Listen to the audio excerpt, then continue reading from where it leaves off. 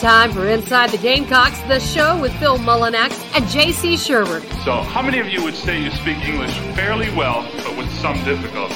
Fat, drunk, and stupid is no way to go through life, son. You play to win the game. Now, let's take it away, J.C. and Phil. All right. Inside the Game Guys, the show, J.C. Sherbert, Phil Mullinax here. On Halloween, we've got our costumes on. We're in mourning a little bit. We're in mourning. So just wanted to welcome you guys in. I hope you have a safe and happy Halloween. If you celebrated this weekend, hope you were safe and happy and all that good stuff. But we got a lot of football to talk about today. Gamecocks go down to the Missouri Tigers 23-10. Ugly game. Since it's Halloween, we talk about fear, and worst fears came true. Those of you last week that were worried about the game and didn't have a lot of faith in the offensive coordinator or the game plan and were worried about Missouri on D, you were spot on. Congratulations for doing that. That's a good thing there. I put some game thoughts up on thebigspur.com, Phil, and here's the thing. It remains to be the case that this offense cannot win football games or even be competent when South Carolina's not lining up, running all over everybody. Now, the Marshawn Lloyd injury was significant because it limited him. He only had 7 carries in the football game. I don't know that we ever got a clear indication from Shane Beamer or anybody else. Like could he just not go the second half? What was the deal? Maybe a thigh bruise happened. I don't know. But it seemed early on when he was getting carries, he was just, he's going to kind of do it himself. There were people that had him almost dead to water. He was juking them and getting by them. So, we had a little hot take on the board last week that maybe he wasn't even the best back on the team. I think that's been proven that he is, and he's a super duper talent, but you have other talented players. And, hey, sometimes running backs get dinged up and they can't go. That's a fact of life in football. And you have backups. They didn't get anything going. Obviously, for the second straight year, Missouri had Carolina sort of figured out on both sides. The defense got caught with their pants down first quarter. I thought they did a decent job adjusting and keeping them out of the end zone. They didn't do a good job of getting off the field on third down. Missouri has a 13-minute advantage. Only a handful of drives even went more than 5 yards for the Gamecocks. What you have to do in the Southeastern Conference, in my opinion, is you're going to have games like what happened against Missouri. It's going to happen in the first quarter. It's tough to get college kids up and sky high and ready to play each and every week. Okay. That happens to all teams. There are going to be games when the opponent comes in ready to play with a good plan, and they're going to jump on top of you. Or you go out there and they're going to jump on you. And your defense is going to kind of be exposed. Eli Drinkwitz put on a play. You want to see good play calling? Look at Missouri the first quarter. See how they kept everybody off balance. They got the ball in the hands. Dominic Lovett's one of their best playmakers, okay? He's like Carolina's Juice Wells. He caught 10 passes. They found all kinds of ways to scheme him up and get him open, right? Okay. I didn't see him leave the field too much either. No, he was on the field, right? They didn't sub only for when him. He was getting a little dinged up, he'd take a play off, and then he'd be right back out there. And Carolina stayed off balance. Okay, so the defense adjusts as Clayton White's group normally does. They go in halftime and they adjusted. And, look, they were at fault too in the second half, not getting off the field, but after that barrage early, you hold them to 2 field goals the rest of the game. You have to be good enough on offense to get back in it. Yeah. And then Carolina almost, they get there with the one drive and then the field goal drive, have some momentum, and then it's just sputtering. Okay, so that's number one. We've seen now 21 games of it. Here's a stat for you. Will Muschamp was 13-8 through 21 games at Carolina. Shane Beamer is now 12-9. Not to compare the two, it was different situations, but I think this this team's got a lot of potential. Kind of like and I think Muschamp's first 2 teams did about as good as they possibly could with the exception of that home loss against Kentucky in 2017, which is awfully similar to Saturday's game. I mentioned Missouri cannot get caught. I mean, you can't get caught in their spider web like Kentucky does, except there was no big start and lost momentum for the Gamecocks. There was just no momentum the entire game. Flat, awful, blah, blah, blah. All right. So, this offense isn't working, right? Spencer Rattler looks like an NFL, like I said last week, an NFL rookie out there. It's not all on him. He made some beautiful throws, beautiful plays, didn't have time, et cetera, et cetera, et cetera. I don't think it's all on him. I think that if there's a way, if you could change quarterbacks, and I see some Nana Sports chat box folks are talking about it, and I almost talked about this last week, is it with the way Missouri has been susceptible to running quarterbacks this year, could we see Doty in the game just because of his wheels? I don't know that would have been a terrible idea. There was one point in the game, I'm like, why don't we put DeCarry Joyner back there and let him catch a few snaps? Yeah. See what he can do with the ball. You couldn't have done any worse. Okay. Nope. And so, there's that. But, and if somebody else on the roster can run this complicated offense better, then get them out there. I mean, look, this is not the South Carolina Spencer Rattlers. It's the South Carolina Gamecocks. I would have a hard time believing that.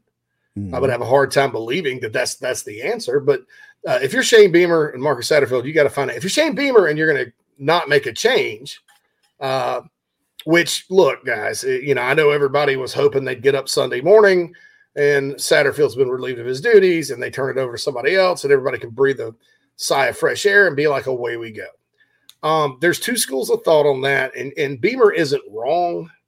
In fact, most coaches would probably not make a change midseason, and turn play calling duties over to someone else. But it's a judgment call, right? And people are going to continue to be frustrated, with the lack of good offensive showings. And this offense not only being, not good and getting dominated by Missouri, but also, being a hindrance to the rest of the team. Everyone last week that said you can't count on special teams plays and turnovers every week is absolutely right. You can't. Yep. Nope. And that's nothing against the special teams or defense. It's just the ball doesn't bounce your way sometimes. They had a turnover and another BS call. I don't know what's happening. I don't know if somebody's like griped to the SEC office over and over about South Carolina's defensive backs being a little grabby. But boy, the last 2 weeks they've been calling it awfully tight. There was no way on earth that was a penalty. That was offensive pass interference, if anything. Yeah, there was one guy grabby, and it was the receiver, not the offensive DB. guy. It was crystal clear. I don't know how that's not my favorite referee, by the way. The head ref, he's just he doesn't work out all the time like the other ones, He's not over there pumping irons. He looks weird. Yeah. So, and he's always making bad calls against the game. But anyway, that's beside the point. I'm not going to blame the refs for that abysmal showing. I mean, you had 186 yards of offense before the last play of the game. Juice Wells, 7 catches, sure, but why do they continue when you have a team that crowds the line of scrimmage? Why do you continue to pass it to him behind the line of scrimmage? Yeah, why's he got to break 3 tackles before he even gets 2 yards down the field? I mean, we saw against Arkansas, he clearly can be a downfield threat, and then they throw him that little pass toward the sidelines all the time. Super conservative, by the way. Although that's a longer pass, that is a conservative pass. And he's good at that. But where is he? Like on a slant or people talk about slants and crossing patterns and stuff like that, that are quick developing. I mean, like the crossing pattern they ran against Kentucky, that took a long time, right? That probably wasn't going to cut it against these guys. But the whole offense is slow developing. The personnel usage is maddening. And let me just break this down for you folks. South Carolina has a blessing, not a hinder, a blessing on their roster with versatile personnel. Okay, let me give you a little example here. You could take Jaheim Bell, and we'll get to that in a second, Austin Stogner, Juice Wells, and take your pick out of Van Brooks, Xavier, whoever, and run 4 wide and a running back. And then you can get in the I formation the next play.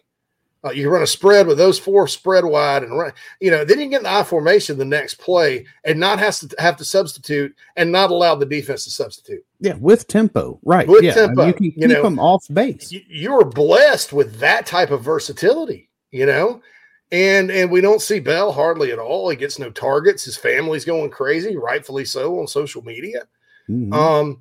Look, this team is not loaded with playmakers. Beamer's right in that they have a lot of good ones, but they're not loaded with playmakers. You have one guy that can kind of be a game changer, that's on the bench, and you're struggling like that on offense. That's unacceptable. I don't want to hear about the personnel packages. Because here we get back to this with Jaheim. It was stated, and I've said this for a long time, that he is not a tight end. Okay? As Marcus Satterfield said, he is not a tight end. So Stogner and Atkins is blocking well. Who cares? Your backup running backs did nothing. Poor Juju McDowell, early on, he gets thrown in there and just run him up the middle into the teeth of that defense. You're not an offense that spreads it. You refuse to use the whole field. Yeah. Refuse. To spread it wide, make the defense defend the whole field. That's another way you take advantage of a team that likes to crowd the line of scrimmage and beat you up. You spread it out big time. Yeah. You make him defend the whole field. Juju goes up the middle. He's not doing anything. Christian Bill Smith didn't do anything. It's so easy to just toss Jaheim the ball or run it to Jaheim instead of worrying about passing. Well, good. Well, why didn't you do it? Yeah. I talked to someone that coaches offense at the college level that keeps up with the Gamecocks. He said, well, I don't know. He said, I'd probably have more than 200 yards, definitely, and I would have given it to Lloyd and Bell 20, 15 times a game. Yeah. All right. So that guy knows what he's talking about. So there's no excuse for not in a situation like that when you're not just bad but horrible. You're worse than you've been to use a guy that's been a proven playmaker. Yeah. I don't understand why they don't use Juice more down the field. Your offense is only better than Vanderbilt, right? Yeah, now. Period. No doubt, and probably getting worse. Yeah, and it's not getting any better. No. When you're in a game like that, you fall behind 17-0 on your home field. You need to have the offense to be able to get back in it. And they got to 10, and then sputter. The play calling is abysmal. There's no place to set up other plays, it seems. There's not. I mean, I'm sure it does happen, but it's just like a collection of plays. So what do you do? If I'm Marcus Satterfield, I'm gonna tell you this: the last time he had a good offense, statistically at least, because Temple was kind of a defensive-minded team, and they were okay, right? They actually, I think they beat Notre Dame while he was there too. I mean, so it's not like Temple was a black hole like this has been. I'm going back and dusting things off from my Tennessee Chattanooga days, which was in 2010, which was the last time he had an explosive good offense on the college level. I've mentioned Clemson's offense several times. Clemson rolled that puppy in 2011, and it's still the same. They just run it slower and all that. But they get the ball to their playmakers. I'm not saying that Satterfield needs to install a whole new playbook this off week, because that's not going to happen. That's vet. You want to confuse everybody even more. But I'm, and look, they have trimmed down some of the plays. It's not the number of plays. It's how you're teaching it. It's the fact that their plays are 8 to 10 words long. That slows you down. That when you're processing something mentally in the heat of a game, what's easier to process, in your opinion, Phil? Would it be like a color or a shape or a two-word play call or something that's 8 words long? Yeah, I think there was a point in the third quarter, JC, where I'm just sitting there watching the TV. It's a third down. Spencer's over there looking at the sidelines, and he just looks like he has absolutely zero clue about what's coming into him, about what they're supposed to do. He's got this look on his face like deer in the headlights. Yeah. I mean, it's unacceptable. And look, this is a college football program, not an NFL training facility. I said that during the last staff when the defense, with how many NFL players on it, was just giving up points in droves. They're confused. Lane Kiffin's clipboard play at Ole Miss, Muschamp's last game, where Lane just threw it in the air because it was a touchdown, that was communication and confusion in the secondary. That wasn't because the players aren't good. And look, you can talk execution all you want, but if the guys just aren't getting it, here game, what was it, game 8? Yeah. And look, the shame of it is that there's probably the biggest problem I have is just when it looks like they can turn the corner, right? Just when they have a good half at Kentucky, or they get 2 touchdown drives when they need it against Texas A&M. Just when you think, well, things are getting better. At least there's something to build on here. It's a disaster. And the players that make the plays aren't in the game. And, it's just a very weird, limiting type of offense. Okay. And let's look around the league. Like who else is struggling on offense? All right. Raise your hand if you saw Tennessee boat race Kentucky with the number 102nd ranked defense in the country, holding them to 6 points and shutting them out after the first quarter. Okay. So that shows you what good offense can do. It inspires your whole team. I think, quite frankly, Kentucky's offense is easy to stop. Well, what's Kentucky's offense? Well, Mark Stoops had the brilliant idea, as good of a coach as he is, that he's going to get rid of Eddie Gran, who runs a proven college offense with the Wildcat and the spread and all that good stuff, and he's going to go NFL, right? So he hires Liam Cohen, and they got a little better because they had Levis and Wan'Dale Robinson. Well, this year, they still have Levis. They brought in another NFL dude who's actually from the 49ers and has experience, but that style of offense goes nowhere. Who else is struggling? Texas A&M. Jimbo's never coached in the pros, but that's kind of that system, and South Carolina's struggling. Okay. Who's not struggling on offense? Well, Tennessee's not. What's that? That's a college offense. Simple. Ole Miss is not struggling on offense, right? Arkansas, when they have KJ Jefferson at least, are not struggling on offense. Let's go around here. Let's go down to Auburn. It's like watching paint dry right now. Boise State. Everybody thought they were a spread team. They're not. They've always been kind of that I formation, that kind of thing. Mm-hmm. And I'm not saying South Carolina's not necessarily an I formation team. They just go very methodically. It's conceptually ridiculous in terms of the difficulty to go do it. And I don't see where, even if they get it down because of the play calling, even if the players knew it like the back of their hand, Phil, I don't see what the play calling, whether it makes a difference or not, whether this gives you a strategic advantage. And if you're in South Carolina and in this league against the schedule you play, you better have an offense that gives you an advantage, not that restricts you and smothers you and tears you down. Yeah. I know Brad Crawford said there wasn't a predictability, as much as we thought it was, but it just seems like there is because it's so limited in scope. Well, after Lloyd went out, that was like game plan out the door. Yeah. And quite frankly, before he went out, he was doing a lot of stuff just by himself. It was. I mean, which is impressive, but hey, he only got 7 carries. Yeah, 7 carries. I mean, I'm sitting here looking at the drive summaries now. It's like every time he touched the ball, you get positive yardage. Every time. Yeah. And he didn't. So I guess he was not healthy enough to go in the second half. And that did make a difference, man. But it was Missouri. Yeah. Here's the other thing, this wasn't Alabama or Georgia.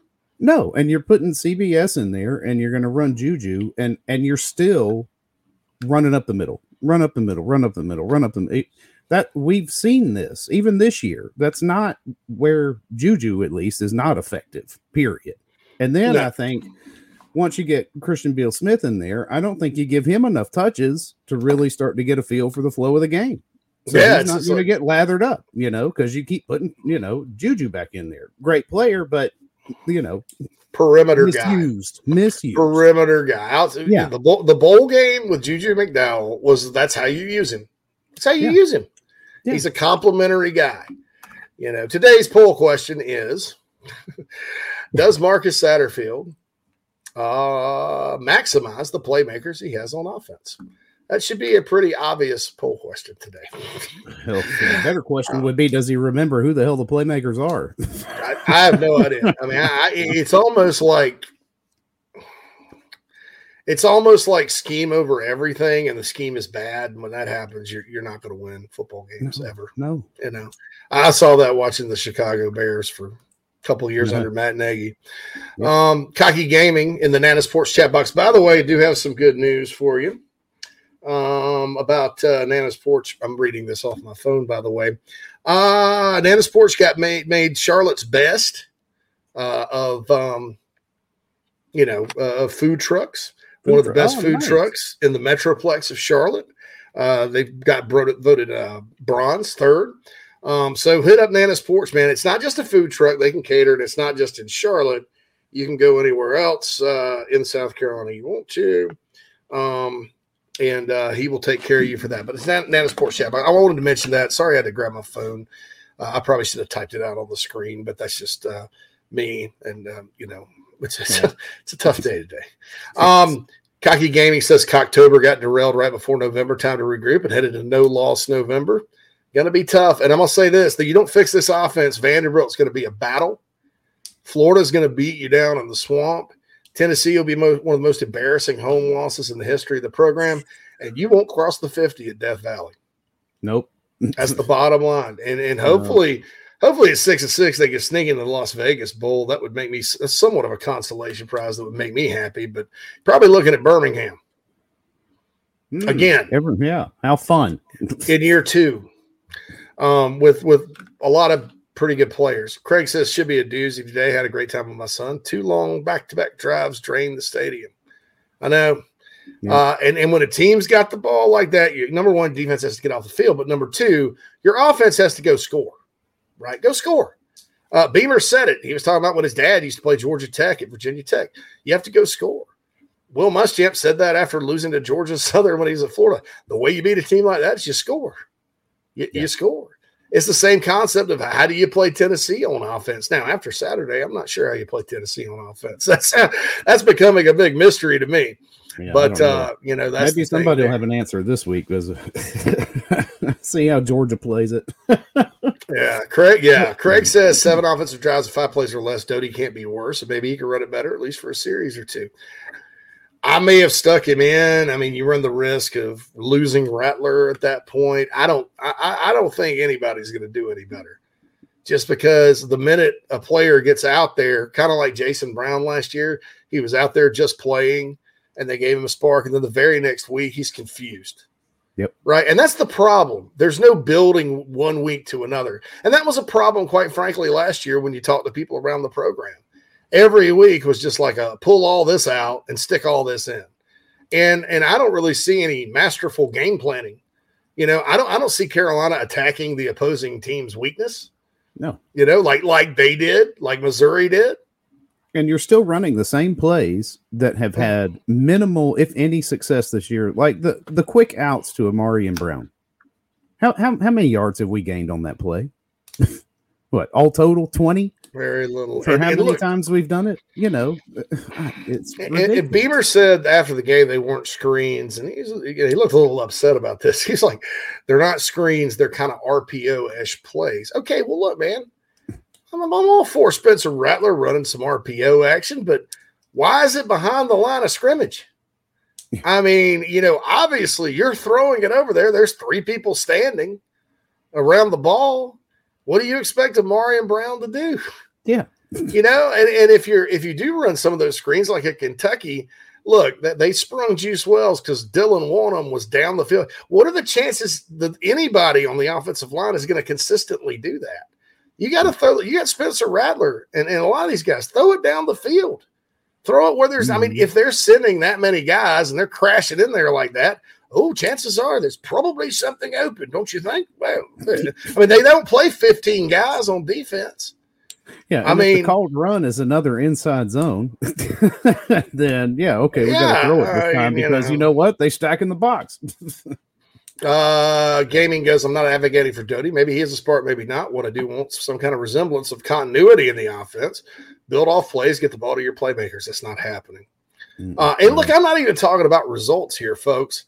If Missouri had just beat them, and they tried, just one of those games, plan was good, that's fine. Like, when Mike Bobo was here, he called a lot of crap for play calling. And because they'd have some games where they didn't go very far, right? Mike Bobo had like one receiver and one tight end. And, some games his play calling kept the Gamecocks in it, kept them in the game. Because he could scheme guys open and knew how to get the ball to what little he had. Yep. So that's it there. Adam says, why does Ben Portnoy like antagonizing our fan base so much? Very unprofessional. I haven't noticed that, Adam. Give us an example. I haven't noticed it. It was because he didn't vote us for the AP top 25. And then after we lost, he posted the Kermit picture sipping tea. I was I'm not right a fan of that. Yeah, I don't like that. Well, and the reason and not to come down on Ben or anything, but he did give a stated reason that said he had some other teams he wanted to reward. But that's the whole problem with the AP poll. Yeah. I mean, is you got that's obviously playing favorites, right? Mm-hmm. But that's okay. I'm not going to come down on him, right now. We got bigger fish to fry today. That's right. More problems. Happy. It sucks to be a Gamecock. Go Gamecocks and beat Vandy. Cocky Gaming says, did y'all see the Fire Satterfield website? Yeah, not really a fan of having websites like that.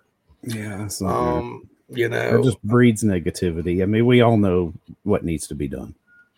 Rick and Daddy O both had full day hangovers on Sunday.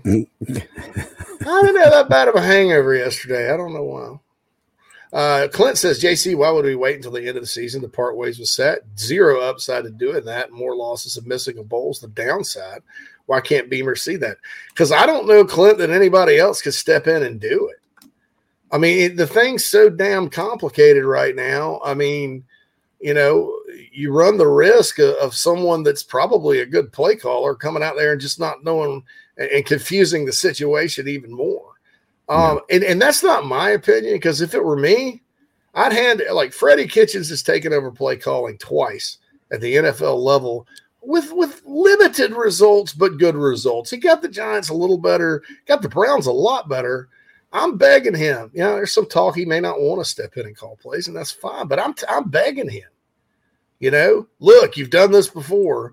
You're a pretty good offensive mind. At least it will make sense, based on your track record. So I don't, that would have been me. So I'm not saying that I agree with, Holden serve here. But I'll say this: Shane is not unusual as far as head coaches go by letting it play out, because there's a downside to that as well, that it gets worse. How can it get worse? I have no idea, but it could get worse. I got that. Saunders says he got a lunch meeting today. Won't get to experience the Allsep meltdown live. Can't wait to hear Keith's game on the game. Backwood says, let Shane Beamer take control of the offense. Shane's never called plays, man. Yeah, now that may not work as well as you think it would.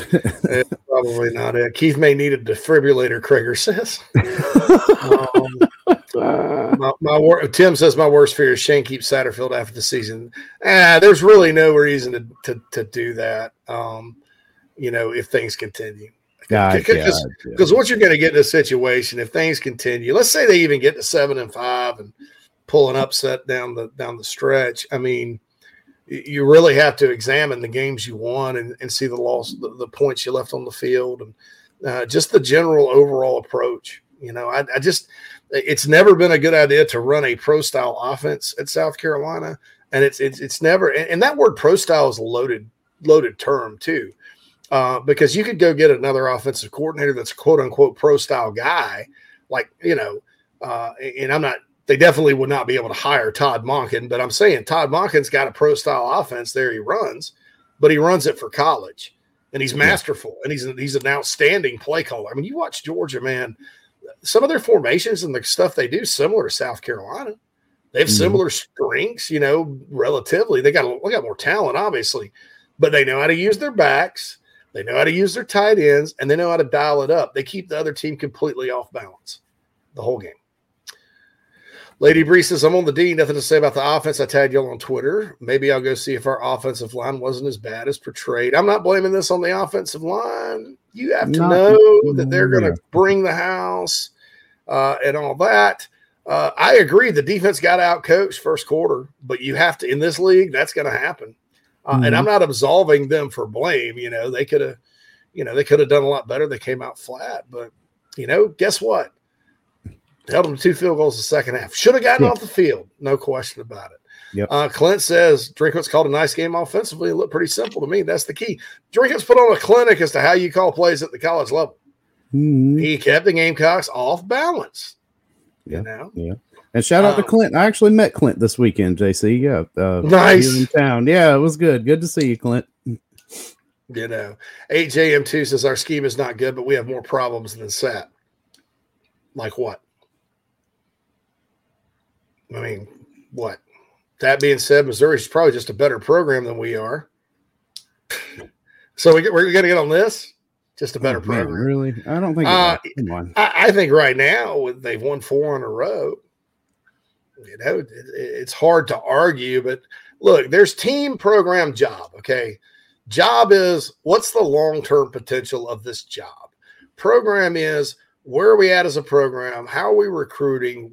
Is there progress being made towards the future? That kind of thing. It has to do with wins and losses. And if you lose to a certain team over time, then your program can be at the level that one is, just like with Kentucky. But, you know, I don't think there's a coach in the country that would say, I'd rather have the Missouri job than the South Carolina job. Right. Yeah. You know, unless it's expectations, you know. That may be a little bit deal. Trista says, are y'all dressed as Sat? Nah, I think it's Grim Reaper. Yes, more of a Reaper look. You know, JC, do you think Beamer's letting personal feelings get in the way of seeing the truth? Rattler's comments basically called out the complexity of what Satterfield's trying to do. No, I think Beamer's trying to I don't think personal. You see, and I've seen a lot of fans do this, and it's unfortunate. They just attack Shane personally. I saw somebody say on the message board today, well, he got there because of his name, or, oh, he had no experience, or, oh, he's just his groomsman or whatever. That's all a pile of crap, okay? That's grasping at straws. It's obvious what's going on. The scheme sucks. The idea sucks. The play calling sucks. It all sucks. It sucked for 21 games. Yeah. I mean, you know, people, you want to, you know, some of the folks out there that like to, you know, watch film and analyze it and break down plays and stuff. That's all well and good. But, you know, sometimes the answer is obvious. You know, I'm not going to sit there and go off on the players for missing assignments or doing what, because you know why? It's the coach's job to teach them that. And for 21 games now, these guys don't know what to do. They do not know what to do. They're confused. Yeah. It's been obvious. Yeah, Rattler's comments, I think, were the most damning coming out of it. You just had to figure sooner or later he was going to use his mouth because that's what he does. But, I mean, I think he did it in a reasonably diplomatic way, if you will.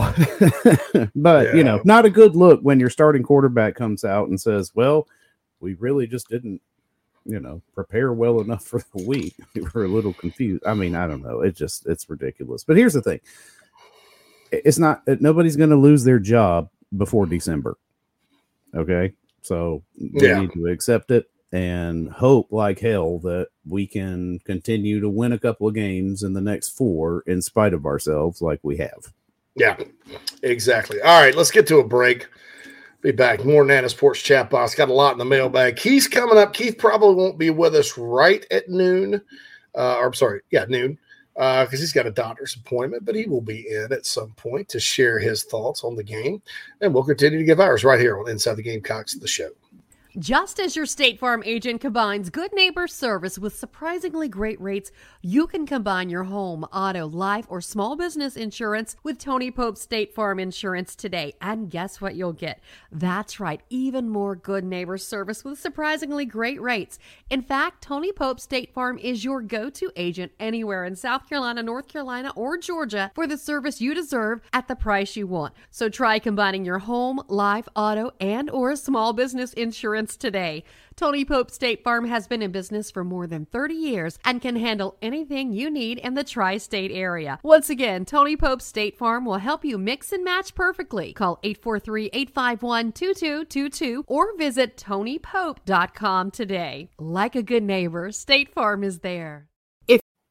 If you're looking to sell or buy multifamily property right here in South Carolina, the Burgesson team of RE/MAX at the Lake can help you get to closing fast and easy. Adam and Derek Burgesson both are very proud Gamecocks and are more than happy to assist you with any of your commercial real estate needs all across the state. You can email Adam at aburgesson@remax.net. That's ABERGESON at remax.net to get your next deal underway. The Burgesson team, proud sponsors of Inside the Gamecocks.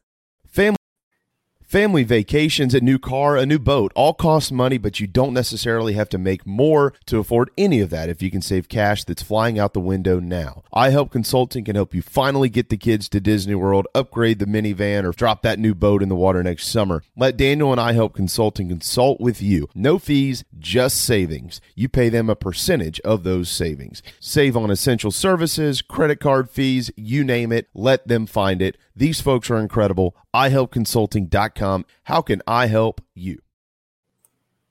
Attention golfers of all ages and skill sets.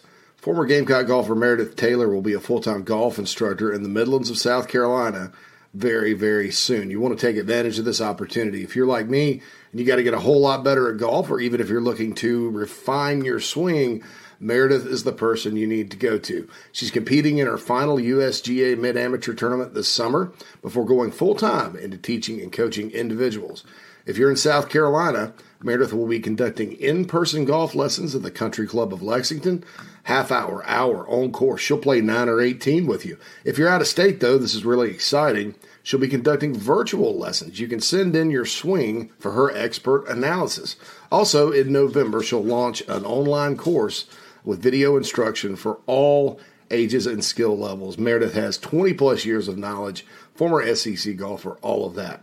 So contact her on Twitter at MerTaylor, at MERTAYLOR, or go to McKellarEnterprises.org. McKellar spelled MCKELLAR, Enterprises.org. Her email's on the website, so you can connect with her for any other questions. Go get your golf game in order. Take advantage of Meredith Taylor and her services.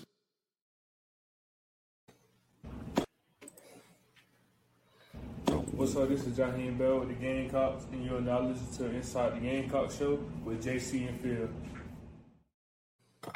Welcome back to the show, everybody. Inside the Gamecocks with JC Sherbert and Phil Mullinax, brought to you in the first hour by Cindy Searfoss and Coldwell Banker Kane Realty here in the Upstate. Give Cindy a call for all of your upstate residential real estate needs, 864-414-5271. And just a note on McKellar Enterprises and Meredith, of course, she is accepting her virtual lessons starting at the beginning of the year, not in November. And she is just now about to drop a promo code for free shipping on her merch on the website. Use the code McKellar for that free promotional shipping offer from Meredith. Yeah, I got actually a text from Meredith. She's going to send me a hat. I'm sitting here reading it. she's going to send me a hat. So I think nice. Yeah, I think that'll be cool. We'll have it on set here at Sherb Nation Studios. Lady says, Lady Bree, either you sit rat or you sit sat. It's both of them, but you can't change one. You can't not change one or the other. I look, if the answer is to play Luke Doty and that sparks the team and all that, great. I doubt it is, but great. I am fine with that. But that's somebody else's call. I think it would be unfortunate because, look, are you not evaluating your quarterback before he came in? Yeah. What was the big knock on Rattler last year at Oklahoma? Is that he doesn't really always make the right read in the defense and, blah, blah, blah. And, okay, well, why are you going to shove him into this offense? So like I said, he looks like a rookie in the NFL. Those guys get better when they adjust to the game mentally. You don't get that much bigger, stronger, faster once you go to the NFL. There's really not a lot of development other than the game slows down for you mentally. And that's exactly what he looks like. A rookie quarterback. You have moments of brilliance, followed by a lot of frustration. So whose big plan was it to take this approach with him coming into the season?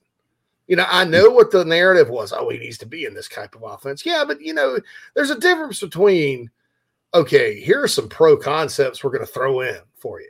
We're going to work under center more. We're going to do this and that. Yeah, great, fine. But you don't just throw out a dang NFL playbook for a kid and do it, especially when you're like a guy that ultimately only spent one season in the NFL as a coach. Yeah. You're not Andy Reid. You're not. Yeah, right. Yeah. Believe me, Andy Reid would have simplified this bad boy a long time ago. Yeah, exactly. There'd be people. Maybe people with emojis on the side holding up poster board, I know they don't want to do that. I don't blame them because that's kind of goofy, but really, I mean, you've got a 7-word. I mean, anyway. Yeah, but you're wearing a codex on your arm that, is like just looks like a freaking dissertation down there. Your iPad on there, every time. I know, man. It's absolutely asinine why these plays are like that. But, hey, what do we, Kreger on the defense makes a good point. Ends got sucked in and the quarterback's untouched around the edge. Yeah, they got him a couple times on that play. No way about it. Yep. Oh, yeah. No way around it. Daddy O says, I said it weeks ago.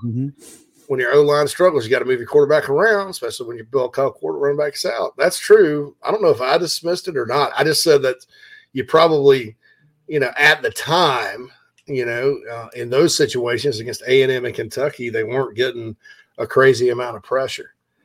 Against Missouri, you knew what they were going to do going in. We all sat here and said it all week. They're going to come after you. They attack you. Beamer said it. Everybody said it. Yep. So, and I saw one designed rollout. One design rollouts. Jeff Fowler says, good morning, gents. Well, I think we learned one thing. Eli Drinkwitz owns South Carolina. I hate it. Go Cox and Semper Fi. What do we say to that? That's right. Thank you for your service, Jeff Fowler. Yeah, and you're right. And I can't stand it. It wouldn't hurt me quite so bad if it were another coach, but God, that damn Drinkwitz. Drinkwitz, man. Yeah, that's bizarre. It's bizarre.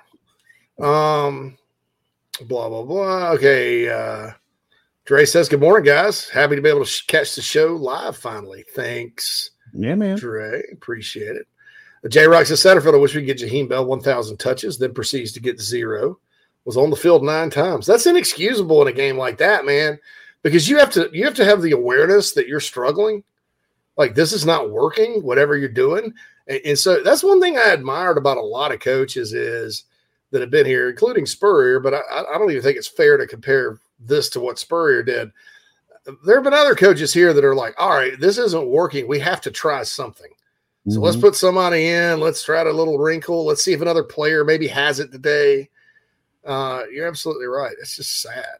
And here's the worst thing. It was like the past 2 games he's played, he's had 13 snaps. And after making that big comment in the damn press conference, Satterfield comes out and gives him 4 less. 4 less and 0 touches. Hey, Cavalier says that style of offense does not cater to Rattler's athleticism. He's very limited. And I also believe he doesn't have the freedom to go make a play and run to get the first down. I still trust Beamer, in my opinion. Yeah, I don't. Look, this is very frustrating simply because, everybody sat here and watched, with the exception of 2 years under Muschamp, when he was there 5. And because I'm going to give Bobo the benefit of the doubt in 2020.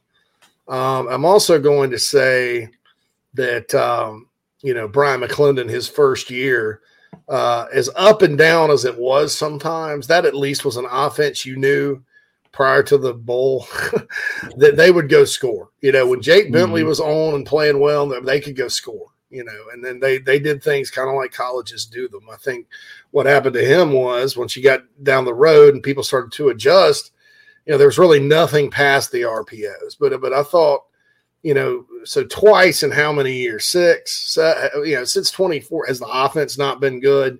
People are sick of watching it. There are so many good offenses now, whereas the SEC used to be a kind of a defensive league. There are way, way more good offenses in this league than there used to be. And so you have to go score. Ray Tanner, I pointed this out too when Shane Beamer was announced. Ray said the name of the game's offense now, Beamer's background in offense, blah, blah, blah, blah, blah. And everybody's talking about Lincoln Riley and Joe Brady. And man, and look, I'm not saying it doesn't look like them because it's not working. I'm saying it looks nothing like what they do or have done. Nothing. 3rd and 18 screen pass was a fireable offense. Absolutely. Yep. Another one. No. Queasy says no comments until Keith comes on. Clint says that this is a good point. The consecutive screen passes to Xavier Legette with tempo was nice. Then we slowed down again. That happens over and over. You go to something unless it's a run, a basic run play. Something will start to work, and then they just go away from it. So, Cocky Gaming says, "Where are the slants? Period. Why do we throw the ball in 3rd and 3 with the receivers 1 yard past the line of scrimmage instead of 3? It makes no sense at all." Yep, that would be play calling. Your guess is as good as mine. Yeah. Play calling design. That's what it's all about. Yeah. 2 first downs in a row. And that one to XL, those passes to Leggett were kind of on the opposite end of the field where they looked like they could attack some. And that's it.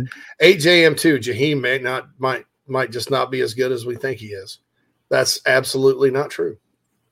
Yeah, I don't see that. I don't know what planet you're on with that, honestly. Okay, and AGM2. I think that's another ridiculous. What's the sample size this year? How do you make that determination? How have you seen enough of him to actually say he's not good? Yeah, I mean, there's no question. Let's run it between the tackles with a 185-pound running back. Jan says, this is a good point. You can't run an up-tempo offense where you're constantly switching out personnel packages and groups.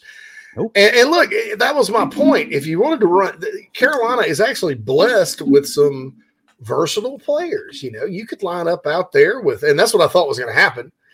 You could line up out there, and Keith points this out a lot. You could go with Bell and Stogner and Wells and Van or somebody like that, right? Well, and you could spread it out and run or throw or whatever. Well, then you can go right back and go to the I formation if you wanted to. Mm-hmm. You just have Lloyd at running back, Bell's at fullback. Okay, well, then you could do something with a double tight end set with them on the line of scrimmage if you wanted to. I mean, there's all kinds of – and you could go really, really fast, because you don't have to sub. But when you're sitting there, I mean, and look, that was a problem at Kentucky, and then they got better in the second half. The first half, when you see it in person, and Jan was there, he knows, it is like watching – it's just a glacial pace. And you look at the other sideline, there's 2 defensive coaches in this league are too good. You're not fooling anybody. They're going, oh, these guys are in. They've done their homework, unlike maybe the offensive coach and at South Carolina and said, okay, well, this is what they're going to do in this situation. And they don't always guess right.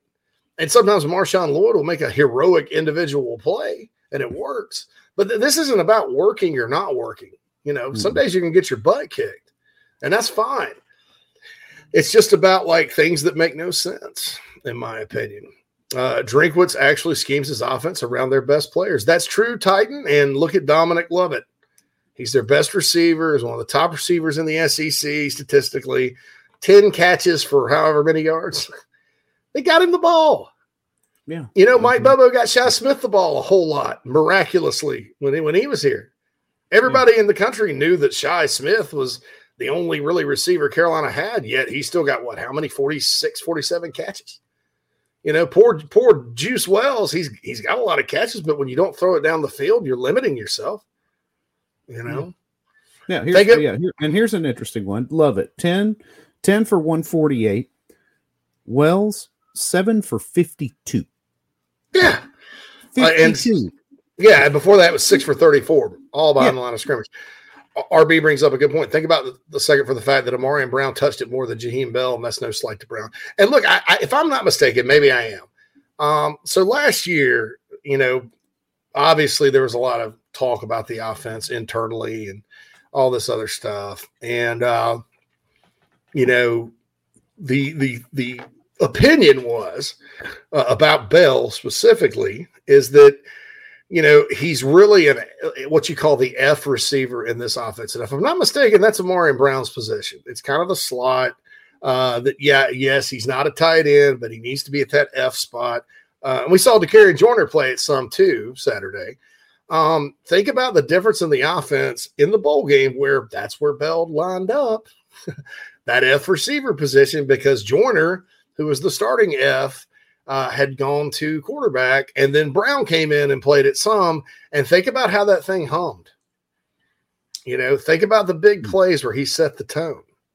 8JM2 with more nonsense here. Jaheim Bell has more than 50 yards in a game twice in his career. Vanderbilt and UNC, both pretty bad teams. I don't care about statistics. Why are worried about what happened? He hasn't been played or used properly. When he has been, they've scored and he's made plays. What is so hard to learn about? Why are you looking at stats? Yeah. I mean, if he was out there and, dropping passes over and over and not getting the ball, I mean, come on, man, my God. Yeah, I mean, the most effective play he was on Saturday was when he was in the backfield with Marshawn Lloyd on that, 3rd and short, I think it was, or it might even been a 4th and short. And they ran the fullback dive with Lloyd because you have to account for Bell in the backfield. So it was like, now we've got two big-time playmakers in the backfield. You have to account for him, and Lloyd is, of course, able to pick up the first down. Yeah, that's the most effective play he had. Decoy. Yeah, I mean, when you're struggling like that, I mean, and I can see another thing too, 8JM, if they were going up and down the field. No, you don't need him. Fine. Yeah. Titan says Schrader was killing us in the run game. I told you guys, look out for Schrader. Couldn't stop him. AJM2 says, I'm adjusting my outlook. Shane has a rebuild on his hands. We were wrong about the talent level. That's not true either. More lies, dude. Look, I'm sorry your predictions were way over the top, and you weren't right about it. But, I mean, I get it. We all make bad predictions sometimes, but you're wrong about the talent level, period, straight up. You can ask multiple coaches if you don't believe me. I'm not saying they have Alabama or Georgia level talent. I'm saying to blame this on talent is lazy, wrong, ridiculous, and insulting to the good players on the team.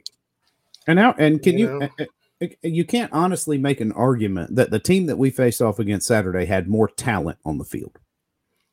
You just got out coached. You just got beat. You went out there flat and you got your ass handed to you. It doesn't, I mean, it's a rebuild, but it's not a drastic rebuild. AGM2, right. It takes more than 1 or 2 seasons, even with the almighty portal. Again, it's not talent. They did a good job in the portal. We're talking about guys who are really good players not getting the ball, who actually have proven in games they are good players, and then they disappear. So if you want to account for that's fine. I thought last year there were issues with the operational aspects of the offense, and I thought I was a little bit I was encouraged when they went to Jason Brown, because with the bad offensive line issues, he could run around, throw it down the field, make a play. So you have some passing game. Well, then Missouri happened and everybody's confused again. Well, then Auburn happened and you get back. And then the Clemson game happened and they in that game, they had no chance because they didn't have, Van had a hamstring. So it took away their number one receiving threat. They didn't know how to use Bell at the time. That was just a domination. And not that it wasn't disappointing that the defense gave up all those rushing yards against Clemson, but, they had no chance on offense. This year's a lot different, and again, I am not saying that South Carolina has, elite top third of the SEC talent, but look at the other teams that are winning that have competent offenses that aren't necessarily crazy talent wise, I just think that's ridiculous. Jan says that neither of you pay your heating bill. Now, that was a Halloween thing. Lady Bree says, Spencer's an issue. Put Doty in. It can't get worse. If you don't, then who's going to get blamed? Sad. Duh. You have to change one of the two if you're Beamer, and now it's on you as the head coach. Well, I mean, if that's going to happen, and that makes him better, I love Luke Doty. I thought he got a bad rep last year. More power to him, if that's what happened. Justin, if you put him in and it doesn't work, you have an example of how Spencer's going to handle that already in front of you. Yeah. So that's a big gamble. That's why I was like, why don't you put DeCarrion in there just for a few plays, switch it up a little bit, have to account for 2, backs in the backfield, one of them being the quarterback. And, because I don't think that's going to piss off your starter, right? I mean, you're just putting in a different package. And Missouri Doty in sends a big time message. And Missouri, yeah, I'm sorry. No, you're right. Oh, no, I didn't mean to step on you there. Missouri has had trouble this year against dual threat quarterbacks. Florida was able to run it pretty well with its backs, but I think the threat of Richardson kind of had them off balance. Kansas State was able to run the ball against them. Stetson Bennett was able to run the ball against them. Mm-hmm. So, Cartwright says, I want Freddie still pro style. I'm not talking about long term. I'm talking about now. I don't know that Freddie Kitchens is going – if they make a change at OC in the offseason, I don't think Freddie's going to get it. That's it, blah, blah, blah. Tristan says, would y'all agree that it's a skill to be able to feel something is about to go bad and cut it off before it gets bad? Tristan, I get the feeling a lot of you just want him to make, to punt Sat. Let me just tell you this. Once they decided he was coming back this year, you're stuck with him just about the whole year. And that's the case with any coach. Steve Spurrier had the ability once to change defensive coordinators midstream because he had two coordinators. He had Thompson and Tyrone Nix that they kind of had the same defense. He just had somebody step. But I mean, I don't know outside of Kitchens, and you'd have to promote him and demote Sapp because one's an analyst and one's a full-time coach. I don't know how you hand this cattywampus thing off to someone else when you really don't have. I mean, Limbo called plays a while back. Steps never called plays. I'm sure he's capable, but I mean, you can't just switch it out. I think that. Kentucky was your opportunity because you're heading into the bye week, but you won that game. So once he makes it through the bye week, because it was perfect. It was in the middle of the season. You'd had 6 games after that to make a difference, but I think it's unreasonable at this point to think. 8GM2 says, how do I vote on the poll question? I think the answer is yes. Let's ban him because at this point he's just trolling. Just ban HJM2. I'm sick of hearing it. You're wrong. Find him. You're wrong. You've been wrong. You continue to stir the pot and troll.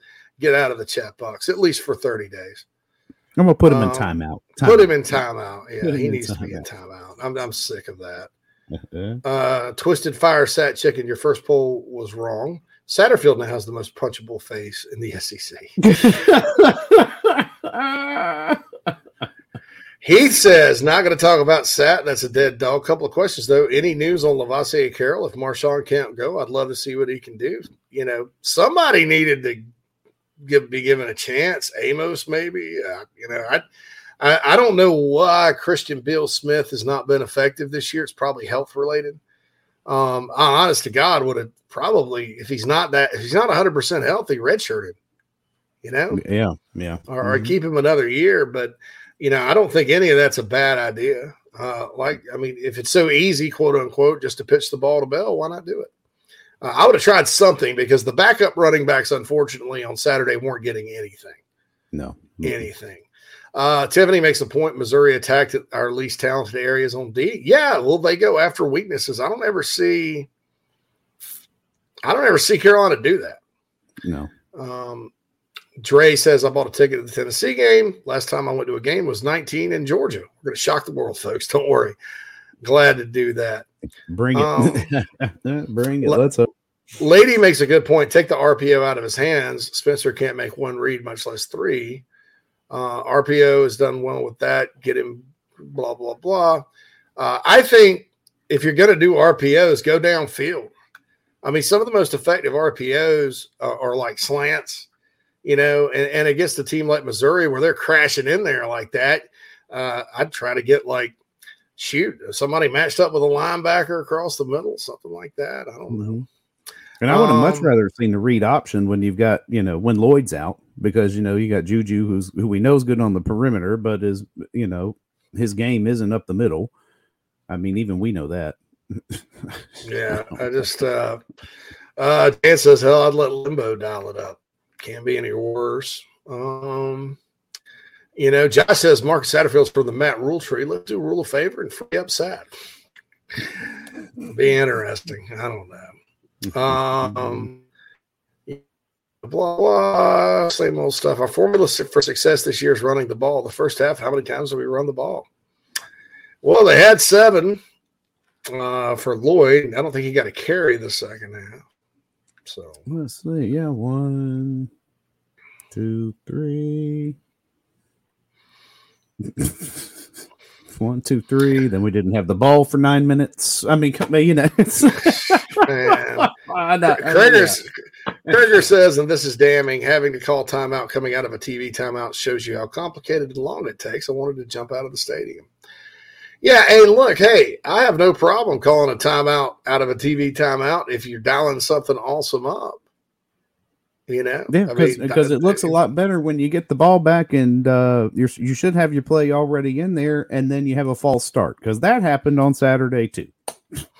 Zach mentions the offensive line's tuck. Dylan Wonnum got beat all game. Should have pulled him or put an extra blocker on that side. Yeah, I mean, where was Tyshawn Wanamaker? If Dylan's not good, if any of you have 4 offensive tackles that have been playing pretty consistently, if one's not doing the job, reverse it. And I don't know if Greg Atkins was coaching Saturday or not. I know he's on the sidelines. I don't want to sit here and say the line didn't play well because Coach Atkins came back, but that's just one of those things. Hood 89 says, how much did the offense or lack thereof play into the decision of Mazeo Bennett? I'm told it was everything. And it's not just Carolina's offense, it's compared to Tennessee's. So there we go. On and on and on and on and on, blah, blah, blah. All right. Lady Bree says, our weakness on D was the white. Was with white. It's not the players. A little bit sure, but they attacked the same weaknesses in their scheme the whole game, just like they did to our O. The coaches were outcoached. I'm not disagreeing Clayton White got outcoached by Drinkwitz. I think Drinkwitz put on a clinic with play calling. Yeah. But I also think the defense played well enough adjusting to hold them to 2 field goals after the start. And like I said, you're going to get into games like this. Anybody remember the 0-1 Alabama game? Bama probably did not have what you call an explosive offense that year. South Carolina did have a good defense. Charlie Strong and Carolina played a really good defense that year most of the year. Well, they came in and attacked the Gamecocks, running the option with Tyler Watts, and went up and down the field. They're 36-24. And guess what? Lou was like, Skip, you need to probably just go 5 wide and run it, because we can't stop them. And they came back and won the game. You know why? Because you play complementary football on offense. You have to have the offense to go get things done when your defense isn't doing well. Just like you need the defense to tighten up and, keep them from scoring. When you get behind like that, I thought they did their job. But Lady Bree, you're absolutely right. I mean, they attacked the defense. That was the thing there. All right, we're going to take a break. Top of the hour. Keith coming up here after a little bit, right here on the inside. He just said about 12:30, so we're about 12:30. All right, so we'll see him about 28 minutes. Going to get to the some iHelp Consulting mailbag stuff and all that good stuff. So that's the deal there. We'll be back after these messages inside the Gamecocks show. If you're a listener, I feel strongly that if you're in the upstate and are in need of real estate services, Cindy Searfoss is your go-to person. Searfoss of Caldwell Banker Kane can help you with any of your realty needs right there in the upstate of South Carolina, Greenville, Spartanburg, Anderson, Oconee, Pickens, wherever you are. Cindy can help you with that. She's married to a diehard Gamecock fan, has been in the upstate for more than 35 years. Right there in my hometown of Spartanburg, Daniel Morgan Avenue. Contact Cindy, 864-414-5271, or email csearfoss, CSEARFOSS, at cbcaine.com, CBCAINE. That's Cindy Searfoss, a proud sponsor of the Inside the Gamecocks podcast. Check her out. We've already gotten several emails from listeners that are very impressed with her professionalism and her ability to help you with your real estate needs. 864-414-5271, Cindy Searfoss of Caldwell Banker Kane. If you're looking to sell or buy multifamily property right here in South Carolina, the Burgesson team of RE/MAX at the Lake can help you get to closing fast and easy. Adam and Derek Burgesson both are very proud Gamecocks and are more than happy to assist you with any of your commercial real estate needs all across the state. You can email Adam at aburgesson@remax.net. That's ABERGESON at remax.net to get your next deal underway. The Burgesson team, proud sponsors of Inside the Gamecocks. Hey man, are you sick and tired of your business computer guy? Yes, he takes forever to call me back and doesn't always respond to the requests. Yeah, same here. I'm paying him good money. I constantly have issues, and I'm worried he's not backing up my network and securing it properly. Oh, I feel that, man. My head hurts, but I have a good lead on a good idea. I'm calling your boy Matthew Odom today from Heritage Digital. Heritage Digital is an IT firm that specializes in making sure your IT network runs like a dream. If you have 1 or 500 employees, it doesn't matter. They do it all for one monthly fee and have clients from South Carolina all the way to California. Yeah, I heard that monthly fee's low too, so I don't know why I didn't even think of that. Do you have 843-699-1001 as Matt's contact number? Yeah, man, I sure do that. Or you can go to heritagedigital.com. Man, I hear they do a no-cost assessment. Boy, this will help me. Yeah, I bet. I'm getting on that and encouraging everyone else to do the same. Heritage Digital, 843-699-1001 or heritagedigital.com, a proud sponsor of Inside the Gamecocks, the show. Family vacations, a new car, a new boat, all cost money, but you don't necessarily have to make more to afford any of that if you can save cash that's flying out the window now. iHelp Consulting can help you finally get the kids to Disney World, upgrade the minivan, or drop that new boat in the water next summer. Let Daniel and iHelp Consulting consult with you. No fees, just savings. You pay them a percentage of those savings. Save on essential services, credit card fees, you name it. Let them find it. These folks are incredible. iHelpConsulting.com. How can I help you? Hey folks, JC here. I've told you about Nana's Porch over and over again. They sponsor our chat box on the show. Don't take my word for it, though. I wanted you to hear from Gamecock pitcher Noah Hall about our sponsor, Nana's Porch. Nana'sPorch.com. Go there. Food truck, catering, whatever you need. Take it away, Noah. What's up, Gamecock fans? This is pitcher Noah Hall. If you want some delicious food for your event, I suggest visiting Nana'sPorch.com today to find out what they all have to offer. It's really good Southern cuisine based out of Charlotte, my hometown. I hope you guys go check it out. Go Cox and go Nanas. Yep, time to get back to the show. Shoot. All right, my man. Welcome back to Inside the Gamecocks, the show. The second hour of the show is brought to you by the Burgesson team at Remax at the Lake. Give Adam or Derek a call or shoot them an email at aburgesson, that's BERGESON, at remax.net for all of your commercial or commercial or investment real estate needs. Oh, we hopping on the chat box today. Everybody's got something to say, and I feel you. I mean, you know. How about High Speed Nerf here? He's a Missouri fan. Oh. He or she. I'm a Tigers fan. Just want to say good game to the South Carolina fans. A good luck on the rest of your season.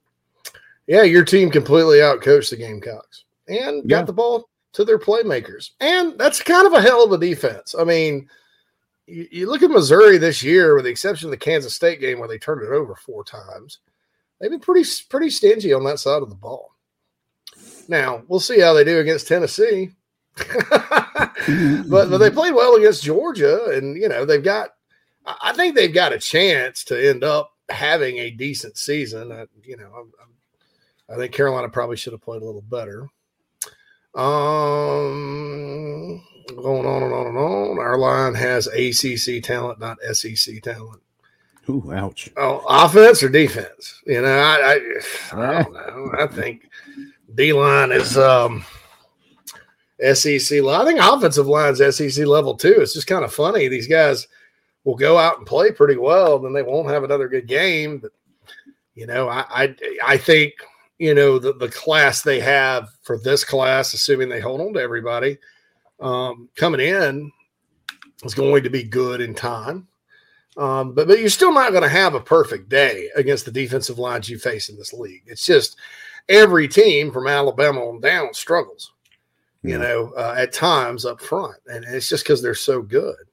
Nick, you can blame the offensive line all you want, but I think they're trying. Maybe says late to the show today. I noticed one play where the safety was obviously cheating on the line on a blitz. The corner was impressed man, and we proceeded to run the ball anyway. Yeah, there's nothing, no adjustment. So that's the deal there with that. So I just I don't feel like we saw very much shaking things up on the line. Like, looking at 2 weeks ago, you're rotating guys in and out on the O-line, you're running that Campbell and Atkins in there. I think we only saw that for 1 or 2 plays this past week, even though it was really effective the week before. I wouldn't put it all on the O-line, because if you're struggling, you need to put in different guys. You got to, you got other playmakers back there that have done well. Wanamaker, it just, I don't know, it didn't make any sense, top to bottom. It really, it just didn't. That's the maddening part about this. And look, let's be honest. not every play. There's some plays that work against some defenses and some plays that work against others. That's called coaching, right? Right. You look at any playbook, they're like, okay, when they do this, we're going to do this, and when they do this, we're going to do this. That's coaching. But the maddening part of it is these formations and packages and concepts. You should still be able to use those if they're effective. You just run a different play. Right. It's like, okay, this team's susceptible to inside runs. Well, we're going to get the Atkins-Campbell package out here, and we're going to run it inside. Well, if they're susceptible on the outside, you go to the outside. Mm-hmm. Or if they're susceptible to the counter, you go to the counter. I mean, the problem with us there is that it takes, you're going to have to run 3 or 4 guys off and 3 or 4 guys in to make that adjustment. And you can't. Jeff says, I work with a former tight end, and he suggests, and I tend to agree, our offense may be too complicated. We don't seem to have a stable of go-to plays that we can modify. And the preacher said to the congregation, say amen, amen, hallelujah. Amen. Jeff, that's whoever that is, knows football and is spot on in my opinion. Maybe says it was in the second half. The first half, we had all those good 50-50 balls. I didn't see a single one in the second half. Our entire offense that first half was those 50-50 balls. I agree. Lance says the thing that irritated the hell out of me about the damn interception that was thrown. It was like he was throwing. Do you know who he was throwing it to? Joyner. Why? Why? Oh no. 76 says I'm a happy guy generally, but Mondays truly do suck after shatting all over the field. Losing in such a fashion as we find ways to do. Maybe says, well, Stoddard, Brooks, and Bell can all moss dudes, and that's what they gave us, and we refused to take it. Agreed, and you can do it in different ways. You don't have to sit Spencer in the pocket the whole day and do it. No. I mean, they did the little rollout tight end pass, and I was like, the first drive, right?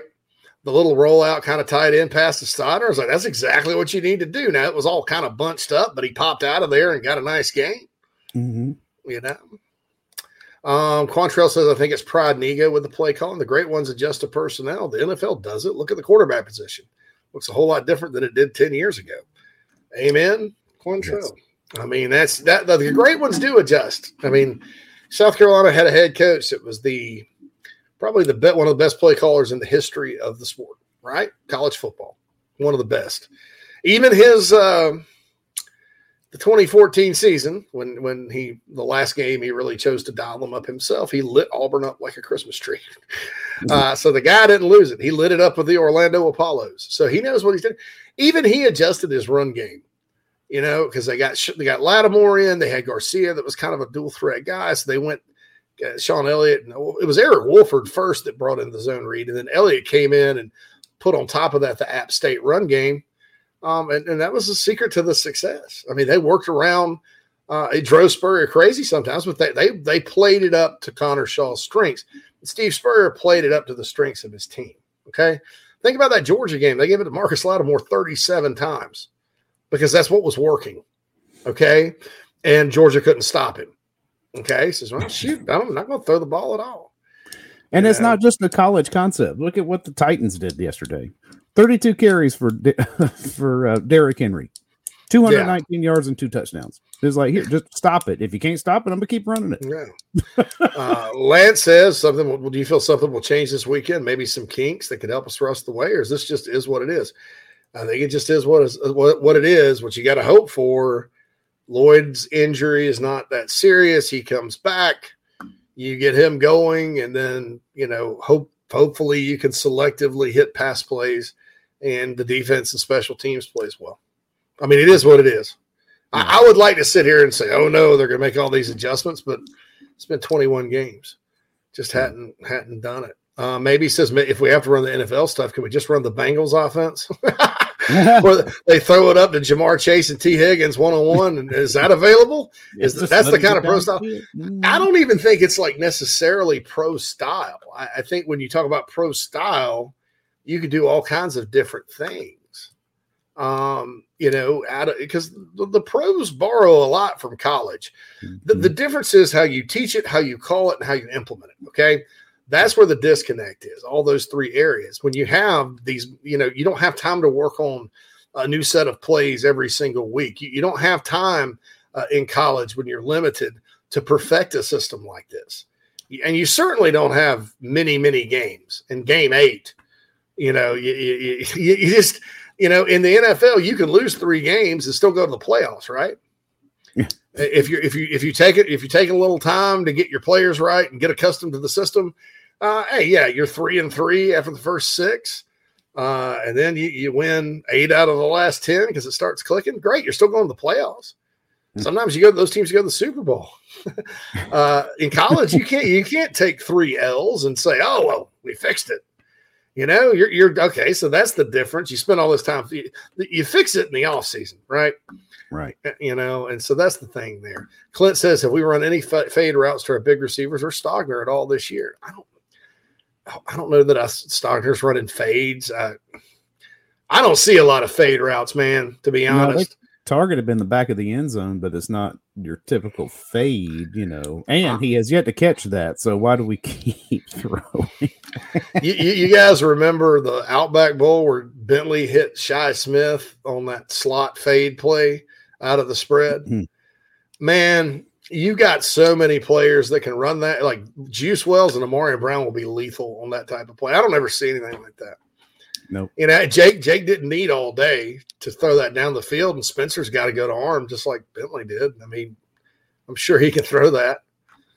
Oh, especially. I mean, that was one thing that was aggravating too, because we had a 3rd down and 4, I think. I want to say this was in the second quarter.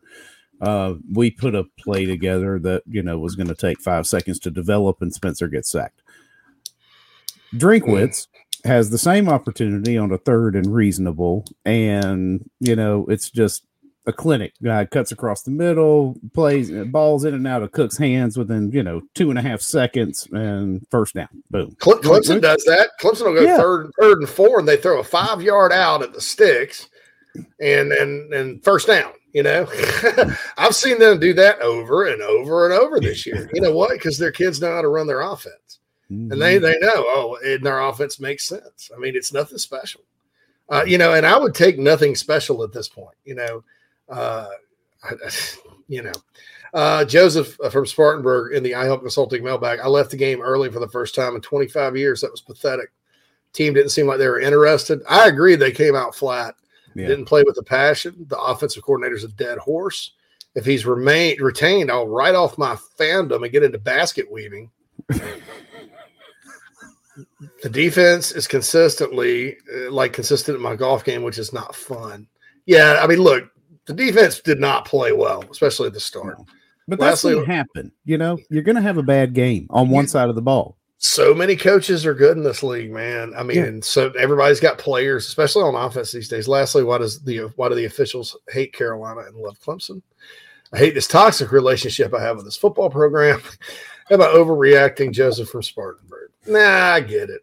Yeah. Baron, I answered your question on the website. Hudson says, oh boy, what's up, guys?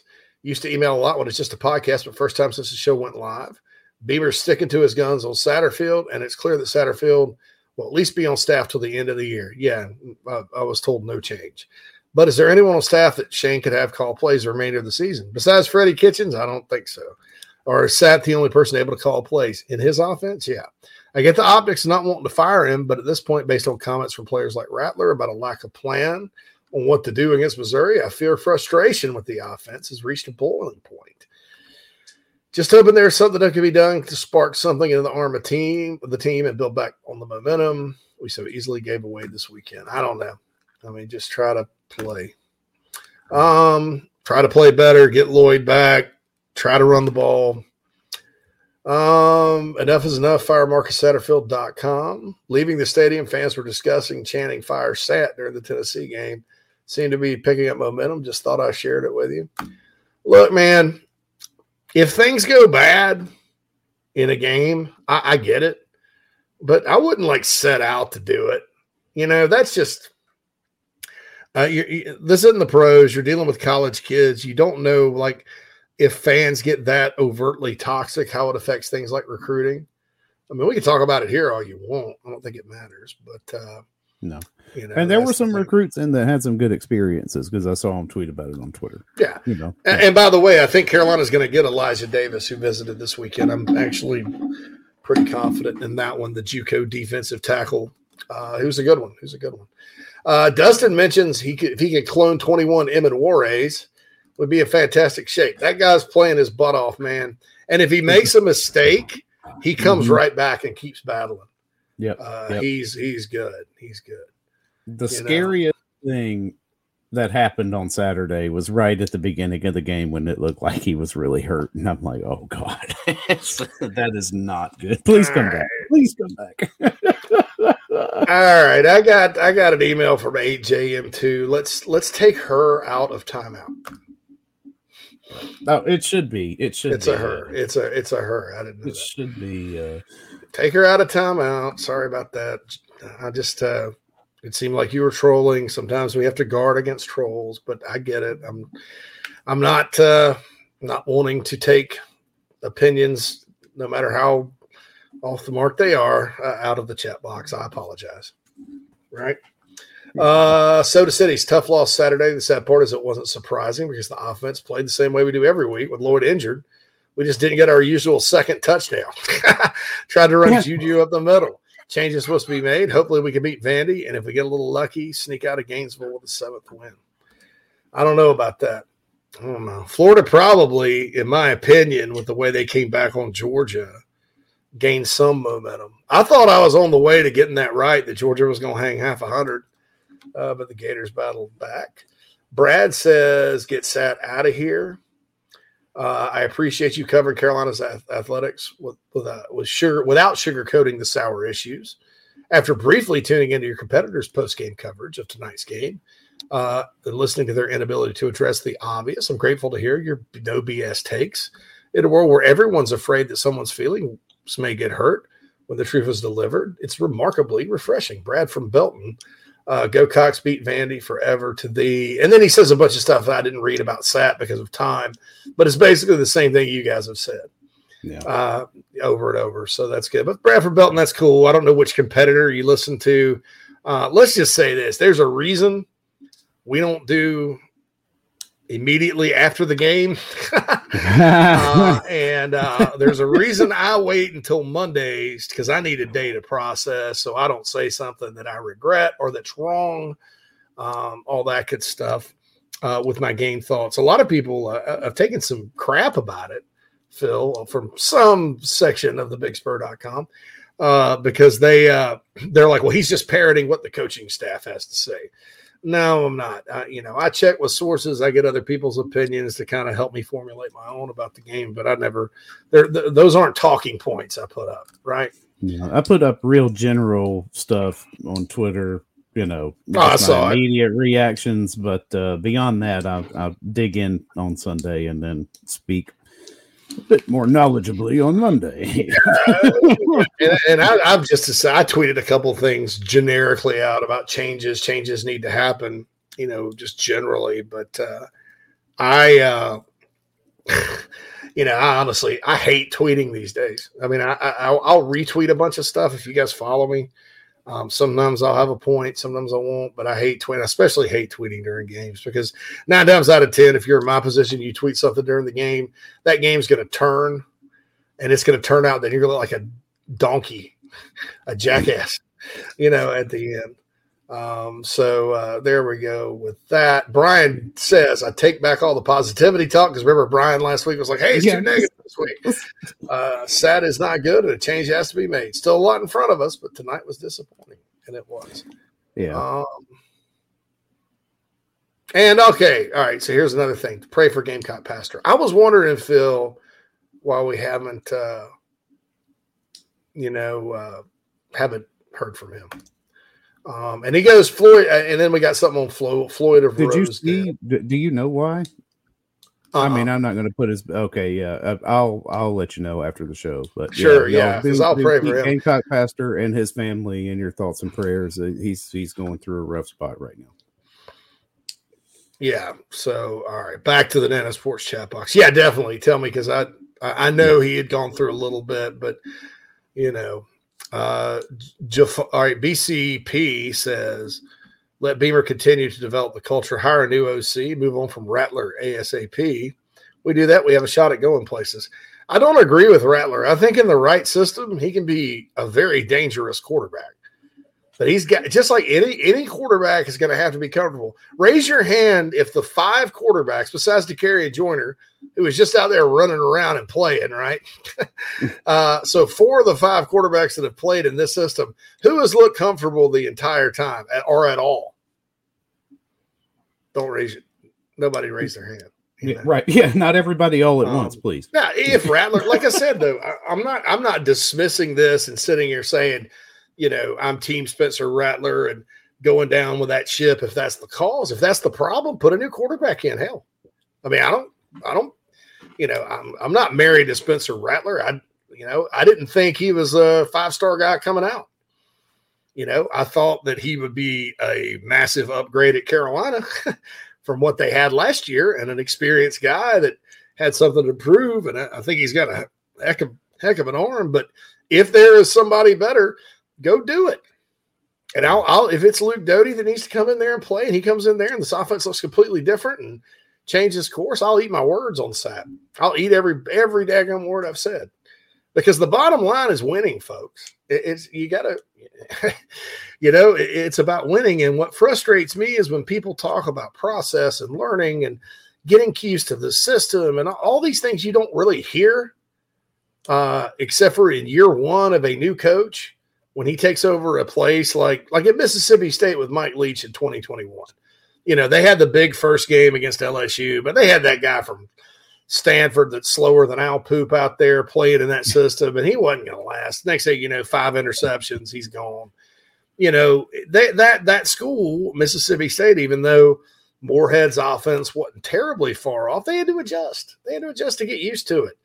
Same thing with Steve Spurrier, his first year here. I mean, he took over a team that Lou Holtz wanted to, at the end, was trying to run the option, I mean, and he kind of made it work. But, you don't, with the exception of 1 year, your first year, you can't be sitting there in game 8 talking about how he needs to adjust to the system.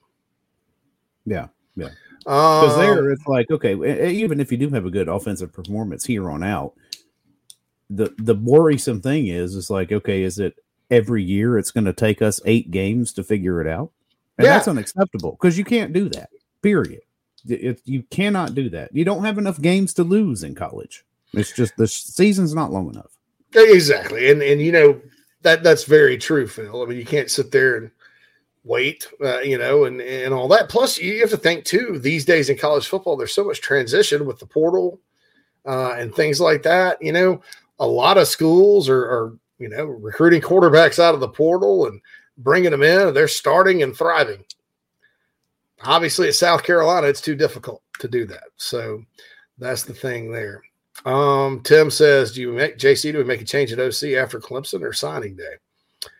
Man, I don't know. That's a good question and kind of another judgment call, so I don't know. Craig says, why hasn't Amos left? If he never gets a carry, seems we could use a 6'1", 230-pound back when Lloyd goes out. I don't get it, but I'm not at practice. I don't either.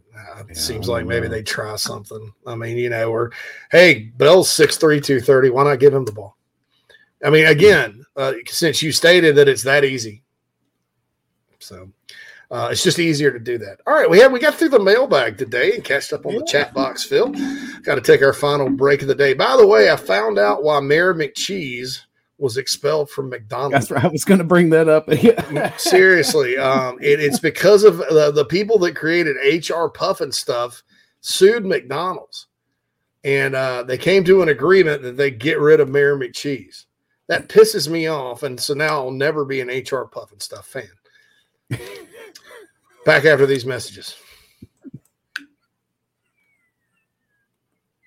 If you're looking to sell or buy multifamily property right here in South Carolina, the Burgesson team of RE/MAX at the Lake can help you get to closing fast and easy. Adam and Derek Burgesson both are very proud Gamecocks and are more than happy to assist you with any of your commercial real estate needs all across the state. You can email Adam at aburgesson@remax.net. That's ABERGESON at remax.net to get your next deal underway. The Burgesson team, proud sponsors of Inside the Gamecocks. Attention golfers of all ages and skill sets.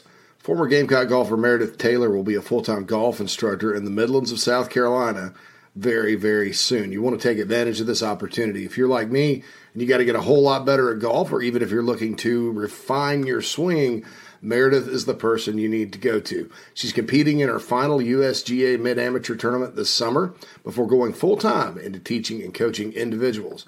If you're in South Carolina, Meredith will be conducting in-person golf lessons at the Country Club of Lexington, half-hour, hour, on course. She'll play 9 or 18 with you. If you're out of state, though, this is really exciting. She'll be conducting virtual lessons. You can send in your swing for her expert analysis. Also, in November, she'll launch an online course with video instruction for all ages and skill levels. Meredith has 20-plus years of knowledge, former SEC golfer, all of that.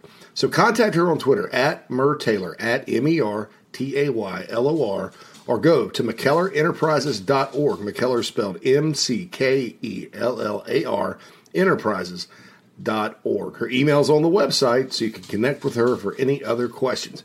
Go get your golf game in order. Take advantage of Meredith Taylor and her services. Family vacations, a new car, a new boat, all cost money, but you don't necessarily have to make more to afford any of that if you can save cash that's flying out the window now. iHelp Consulting can help you finally get the kids to Disney World, upgrade the minivan, or drop that new boat in the water next summer. Let Daniel and iHelp Consulting consult with you. No fees, just savings. You pay them a percentage of those savings. Save on essential services, credit card fees, you name it. Let them find it. These folks are incredible. iHelpConsulting.com. How can I help you? Hey folks, JC here. I've told you about Nana's Porch over and over again. They sponsor our chat box on the show. Don't take my word for it, though. I wanted you to hear from Gamecock pitcher Noah Hall about our sponsor, Nana's Porch. Nana'sPorch.com. Go there. Food truck, catering, whatever you need. Take it away, Noah. What's up, Gamecock fans? This is pitcher Noah Hall. If you want some delicious food for your event, I suggest visiting Nana'sPorch.com today to find out what they all have to offer. It's really good Southern cuisine based out of Charlotte, my hometown. I hope you guys go check it out. Go Cox and go Nana's. Hey, man, are you sick and tired of your business computer guy? Yes, he takes forever to call me back and doesn't always respond to the requests. Yeah, same here. I'm paying him good money. I constantly have issues, and I'm worried he's not backing up my network and securing it properly. Oh, I feel that, man. My head hurts, but I have a good lead on a good idea. I'm calling your boy Matthew Odom today from Heritage Digital. Heritage Digital is an IT firm that specializes in making sure your IT network runs like a dream. If you have 1 or 500 employees, it doesn't matter. They do it all for one monthly fee and have clients from South Carolina all the way to California. Yeah, I heard that monthly fee's low too, so I don't know why I didn't even think of that. Do you have 843-699-1001 as Matt's contact number? Yeah, man, I sure do that. Or you can go to heritagedigital.com. Man, I hear they do a no-cost assessment. Boy, this will help me. Yeah, I bet. I'm getting on that and encouraging everyone else to do the same. Heritage Digital, 843-699-1001 or heritagedigital.com, a proud sponsor of Inside the Gamecocks, the show. This is Braylon Wimmer, South Carolina Gamecock Baseball, and you are listening to Inside the Gamecocks, the show with JC and Phil. Go Cox!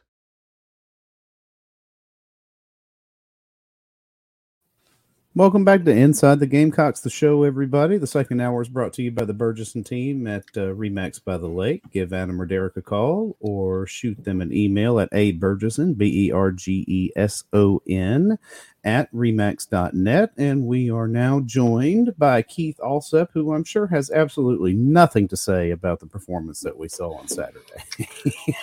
Keith, how are you doing? Five lost Jimbo this week. 5 lost this week.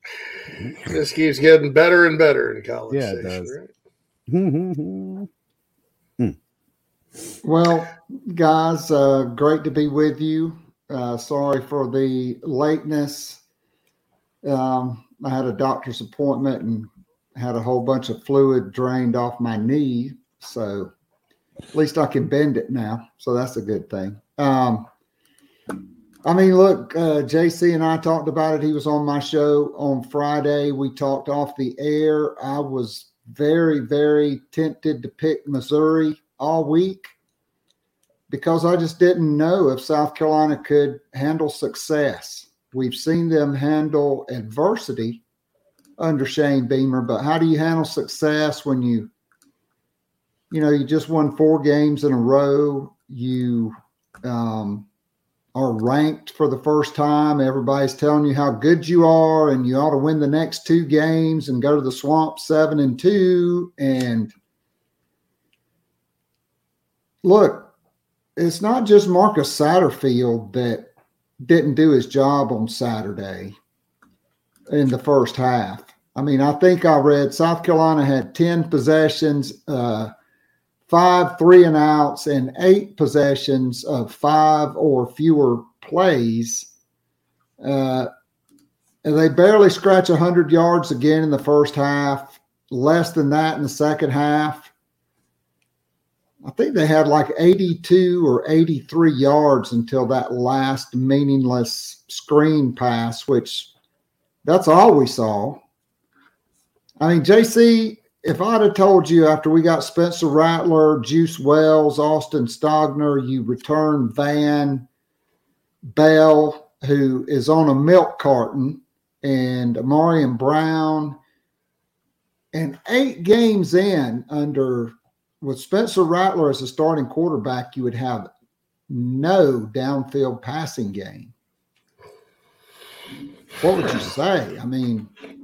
Satterfield was like a one-pitch pitcher for the second year in a row. Missouri said, you're not running it inside. They pressured inside when it was running or passing downs and distance. And not once did he move Rattler outside the pocket. Not once was there a rollout, a bootleg, a waggle, nothing to give him a clean pocket. And Jaheim Bell, again, 0 touches. And I'm sick of the excuses. You listen to my show on Spotify, shameless plug on Wednesday, or Apple Podcasts.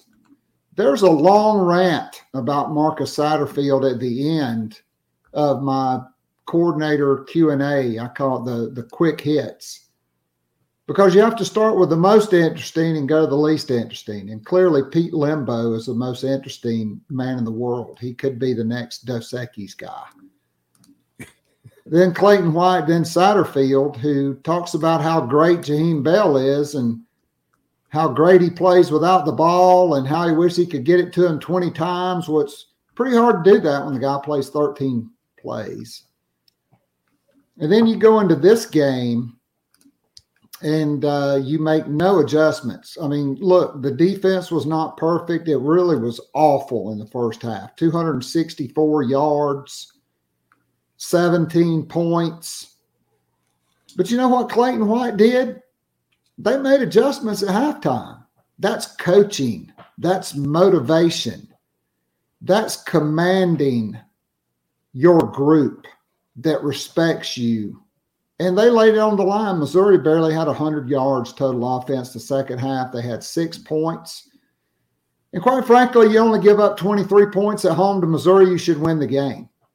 But when your offensive coordinator blows chunks, and this has been outside of the anomaly of the Florida quitters and North Carolina, who, let's face it, defense is optional there. App State got 61. Okay. So outside of that, he's the same guy he's always been. That's why I thought it was a huge gamble. JC thought it was a huge gamble to bring this guy back, particularly when you add Stogner, Wells, Rattler.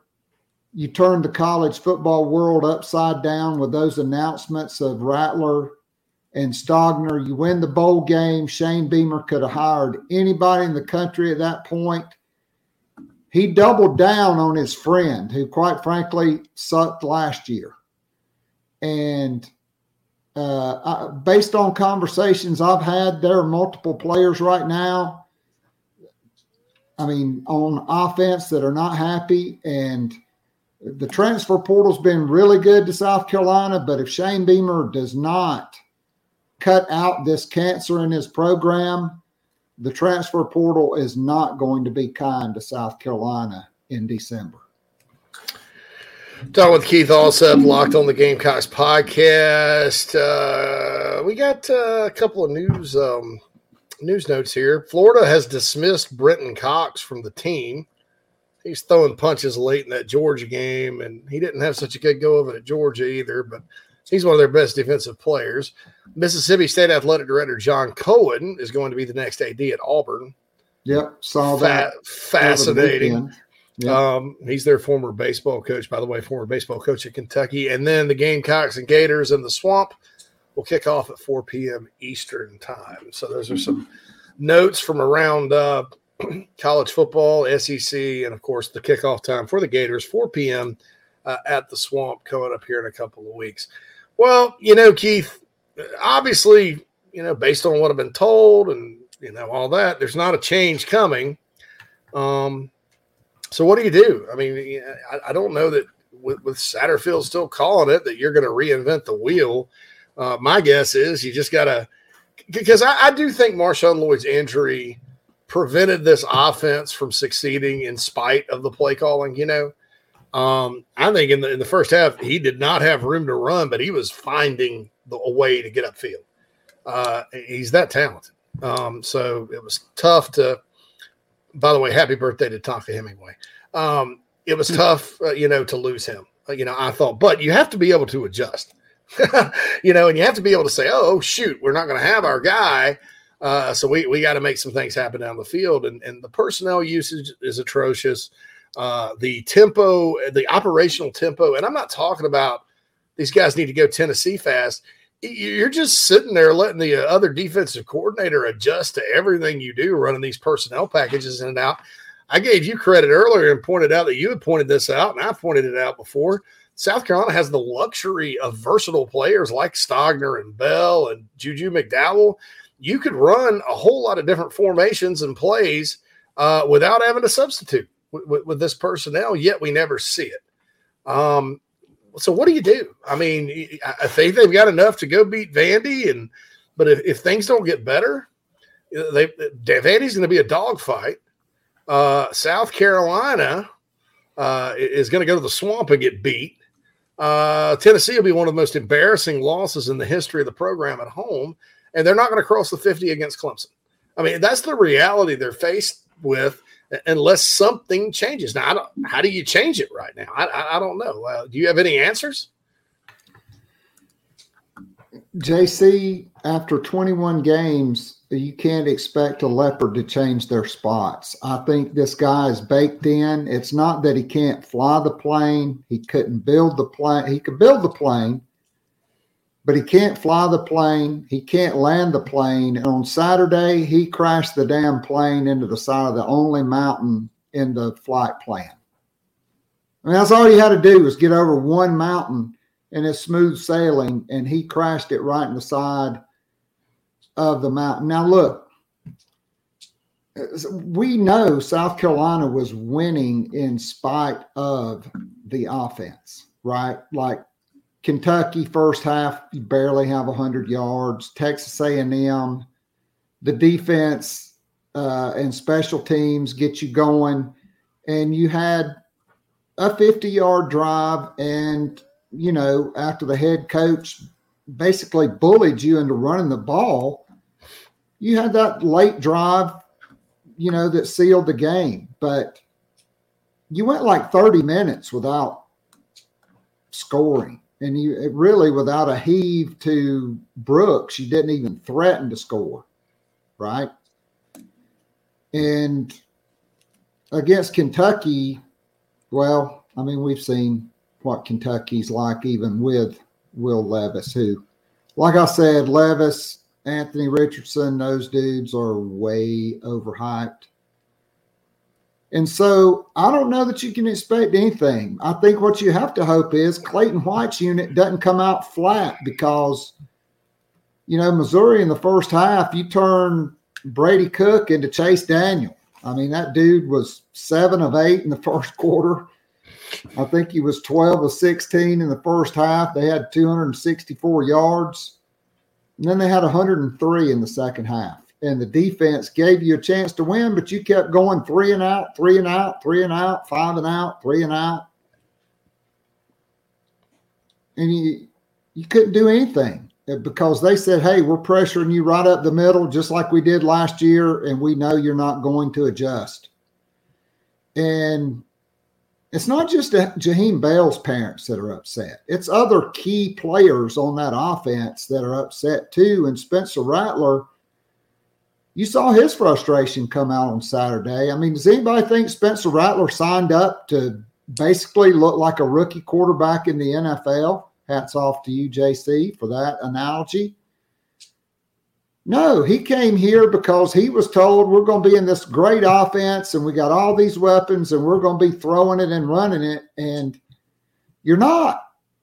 And look, there are nice plays in the offense, but this guy doesn't know when to call them, how to call them, when to adjust. It's the same crap we saw last year, except this year, you can't blame it on players. You can't blame it on Rattler, Stogner, Wells, Marshawn Lloyd, Jaheim Bell. You certainly can't blame it on him. Hell, you don't even play him.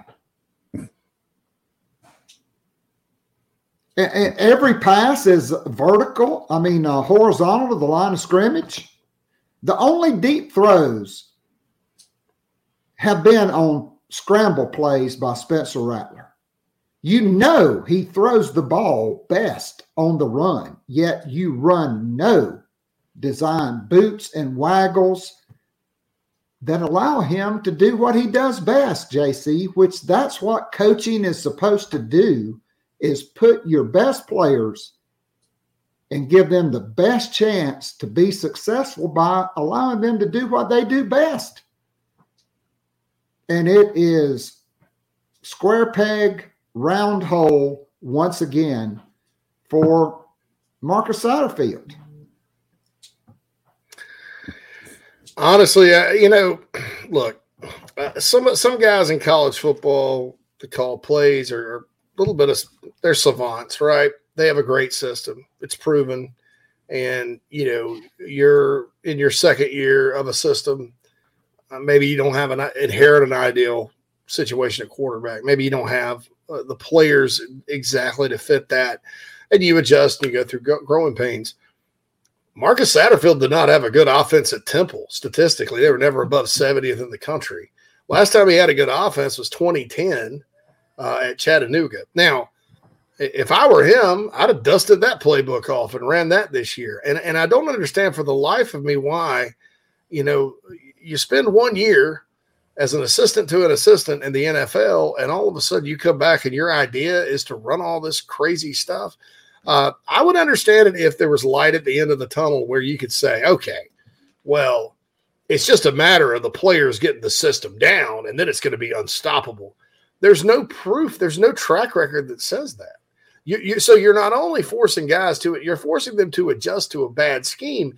And I'll tell you this right now, best play callers in college football, that they wouldn't be sitting there doing this.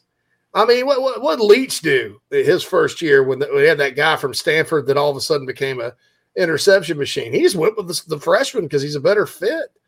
What Spurrier do? He just was like, well, shoot, I'm going to do what I can with Blake Mitchell and this run game and, dial them up. What do good play callers do? They don't try to, they adapt to what they have. What's disappointing about it, Keith, is that Shane Beamer stated that when he was hired, when they asked him what he was going to do on offense? Well, you need to be able to adjust to fit your players. You need something that if you're good at running, you can run the ball, but if you need to be good at passing the ball too. And he said that over and over again. And this through 21 games, you just don't see it. South Carolina has a strategic disadvantage with the OC they have. And I think at this program, because it's hard enough for the Blue Bloods when they have a situation like this, kind of like Georgia in 2019 with James Coley. They have a hard enough time. I mean, you want to know why Carolina got that game? Well, and Georgia's offensive play calling sucked. Okay. Their offensive plan was not cohesive, right? Even schools like Georgia have problems when they have issues like this.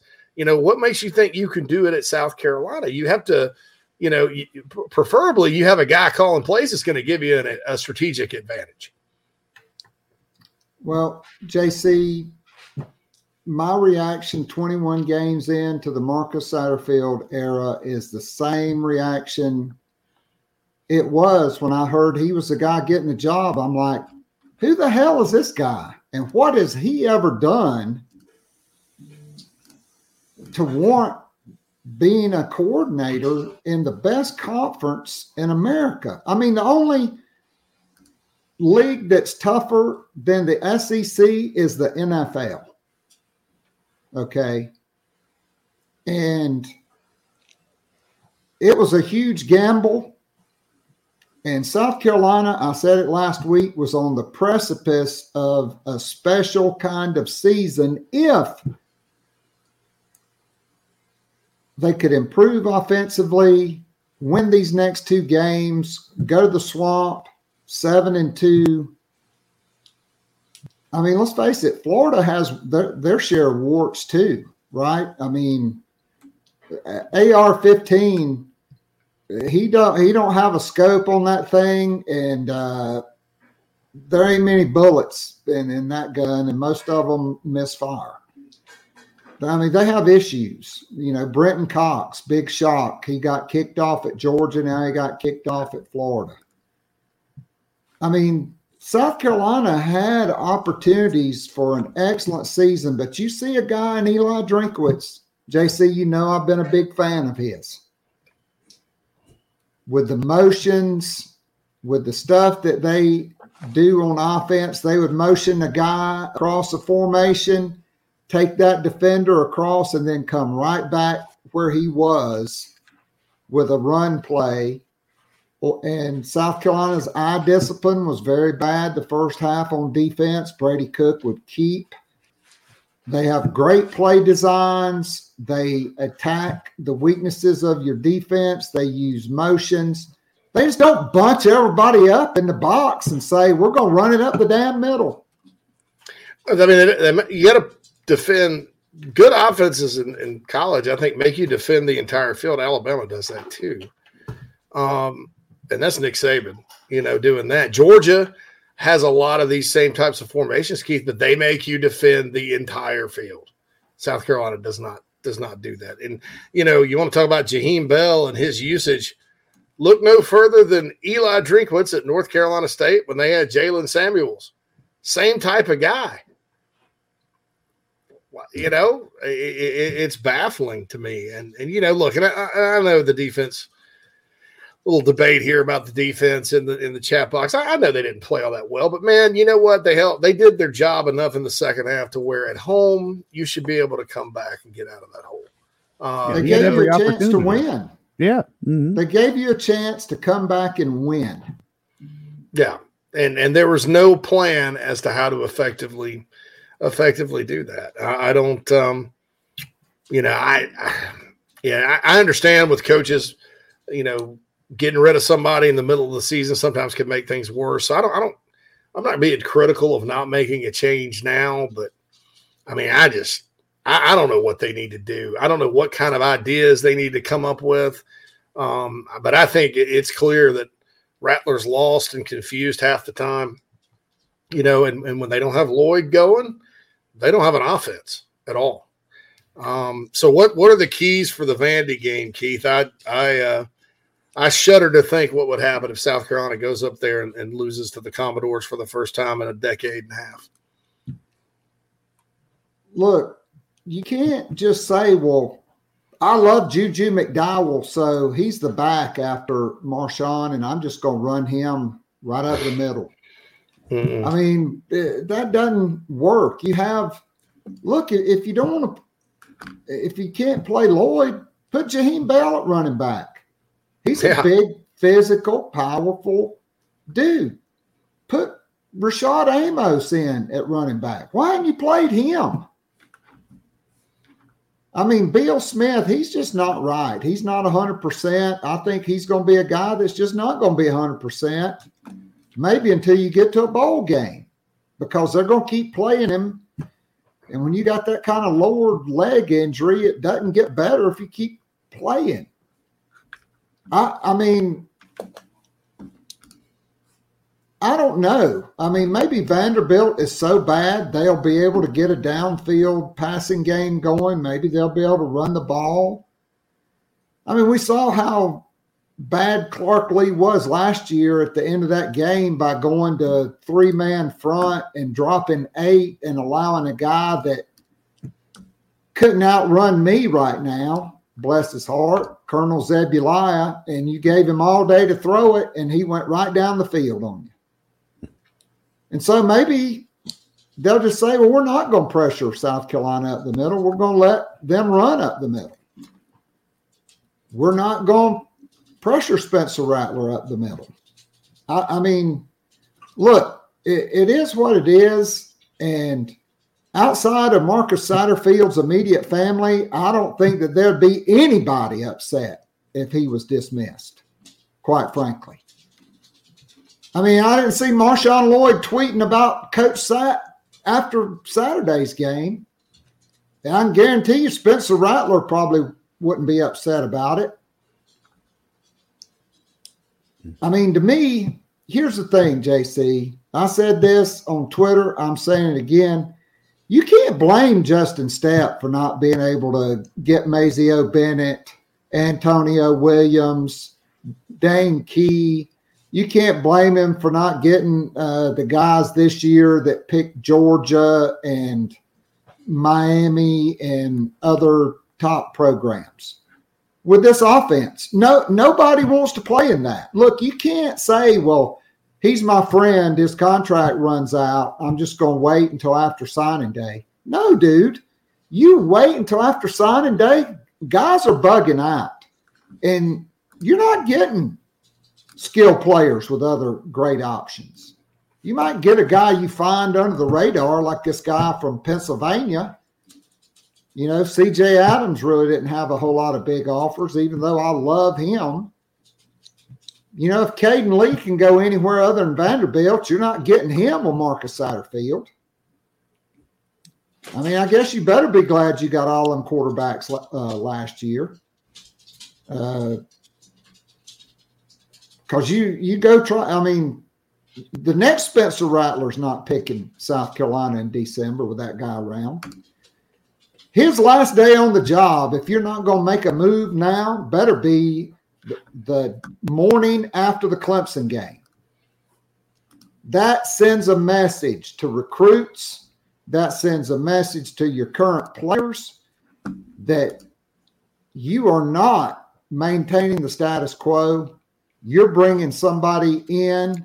If you have to let Pete Limbo do it, or if you have to let Justin Stepp do it for the bowl game, let him do it.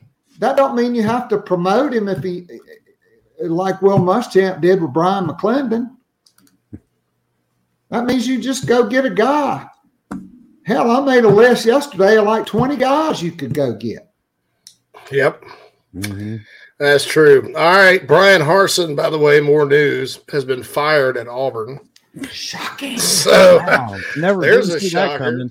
Yeah. And I made the point, you know, Harsin kind of runs a style of offense too. I mean, I think we all see that, you know, Stoops made a mistake going NFL. Their offense really stinks. I mean, you know, Harsin at Auburn, Jimbo. I mean, this style of offense just doesn't get it done. But Keith, we really appreciate you joining us, man, and giving your take. Everybody always looks forward to it. I hope you have a happy and safe Halloween, and we'll talk to you again soon, man.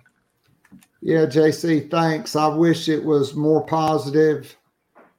But it's clear at this point, there is no way out with Marcus Satterfield. There's just none. So go Cox. Hopefully you get win number 6. I mean, maybe the offense will look like, Andy Reid or Buffalo, But all you have right now until women's basketball starts is hope. There's no proof or evidence of success with the Shat system. That's right. All right, Keith, take care, man. Peace out. I'm going to wrap things up here on Inside the Gamecocks, the show on Monday. That was a tough one. It was a tough one I enjoyed it. I enjoy talking football and getting through it with all of you. Oh, yeah. But, that was kind of brutal, and Keith's got a lot of good points there, as normal. Tomorrow, the Mental Edge with Sawyer Nix. It'll be right here in a little bit. And by the way, too, as Rakeem points out here in the Nana Sports chat box, Auburn fired Brian Harsin today. And so that's that. Does that impact South Carolina? Auburn's not on the schedule for a while. But look, I mean, they've been sort of dormant in recruiting and everything else because they're so turned off by Brian Harsin, right? Mm-hmm. Depending on who they get in there, that's significant because they're not going to sit there and run this type of offense and things like that. So, how plausible is Kiffin to Auburn? I think that's who they should hire. I do too. I think it'd be you want to compete? Yeah. I mean, Daddy O says sat to Auburn. Well, hey, if Matt Rule ends up getting the coaching job there, why not? Why not? All right. For Phil Mullinax, JC Sherbert, thank you so much for joining us. We'll get to Vandy tomorrow-ish. I'm sure there's a lot to talk about. Shane Beamer meets with the media tomorrow and all that good stuff, so we'll see what he has to say. But, with Auburn firing their head coach today because something's not working, and then everybody's standing pat in Columbia, well, there you go. Like I said, it's not abnormal to stick with the guy, but the decisions you make, sometimes – that's what you're judged on as a head coach. Now, Shane Beamer's got a lot of time. He's not going to be the first coach that's come in here and had, bad coordinator hires, or the first coach that's come anywhere and done that, But that Harsin situation should tell you just how competitive this league is and what the standard is. Is Auburn a little nuts for firing coaches over and over again? Yes, but so is Tennessee, and look at them now. Yeah, it's plug and play till you get it right, and that's offensive coordinator, defensive coordinator, head coach, those very critical positions when it comes to college football. All right, Phil and I are out. Have a happy Halloween, everyone. Talk to you tomorrow.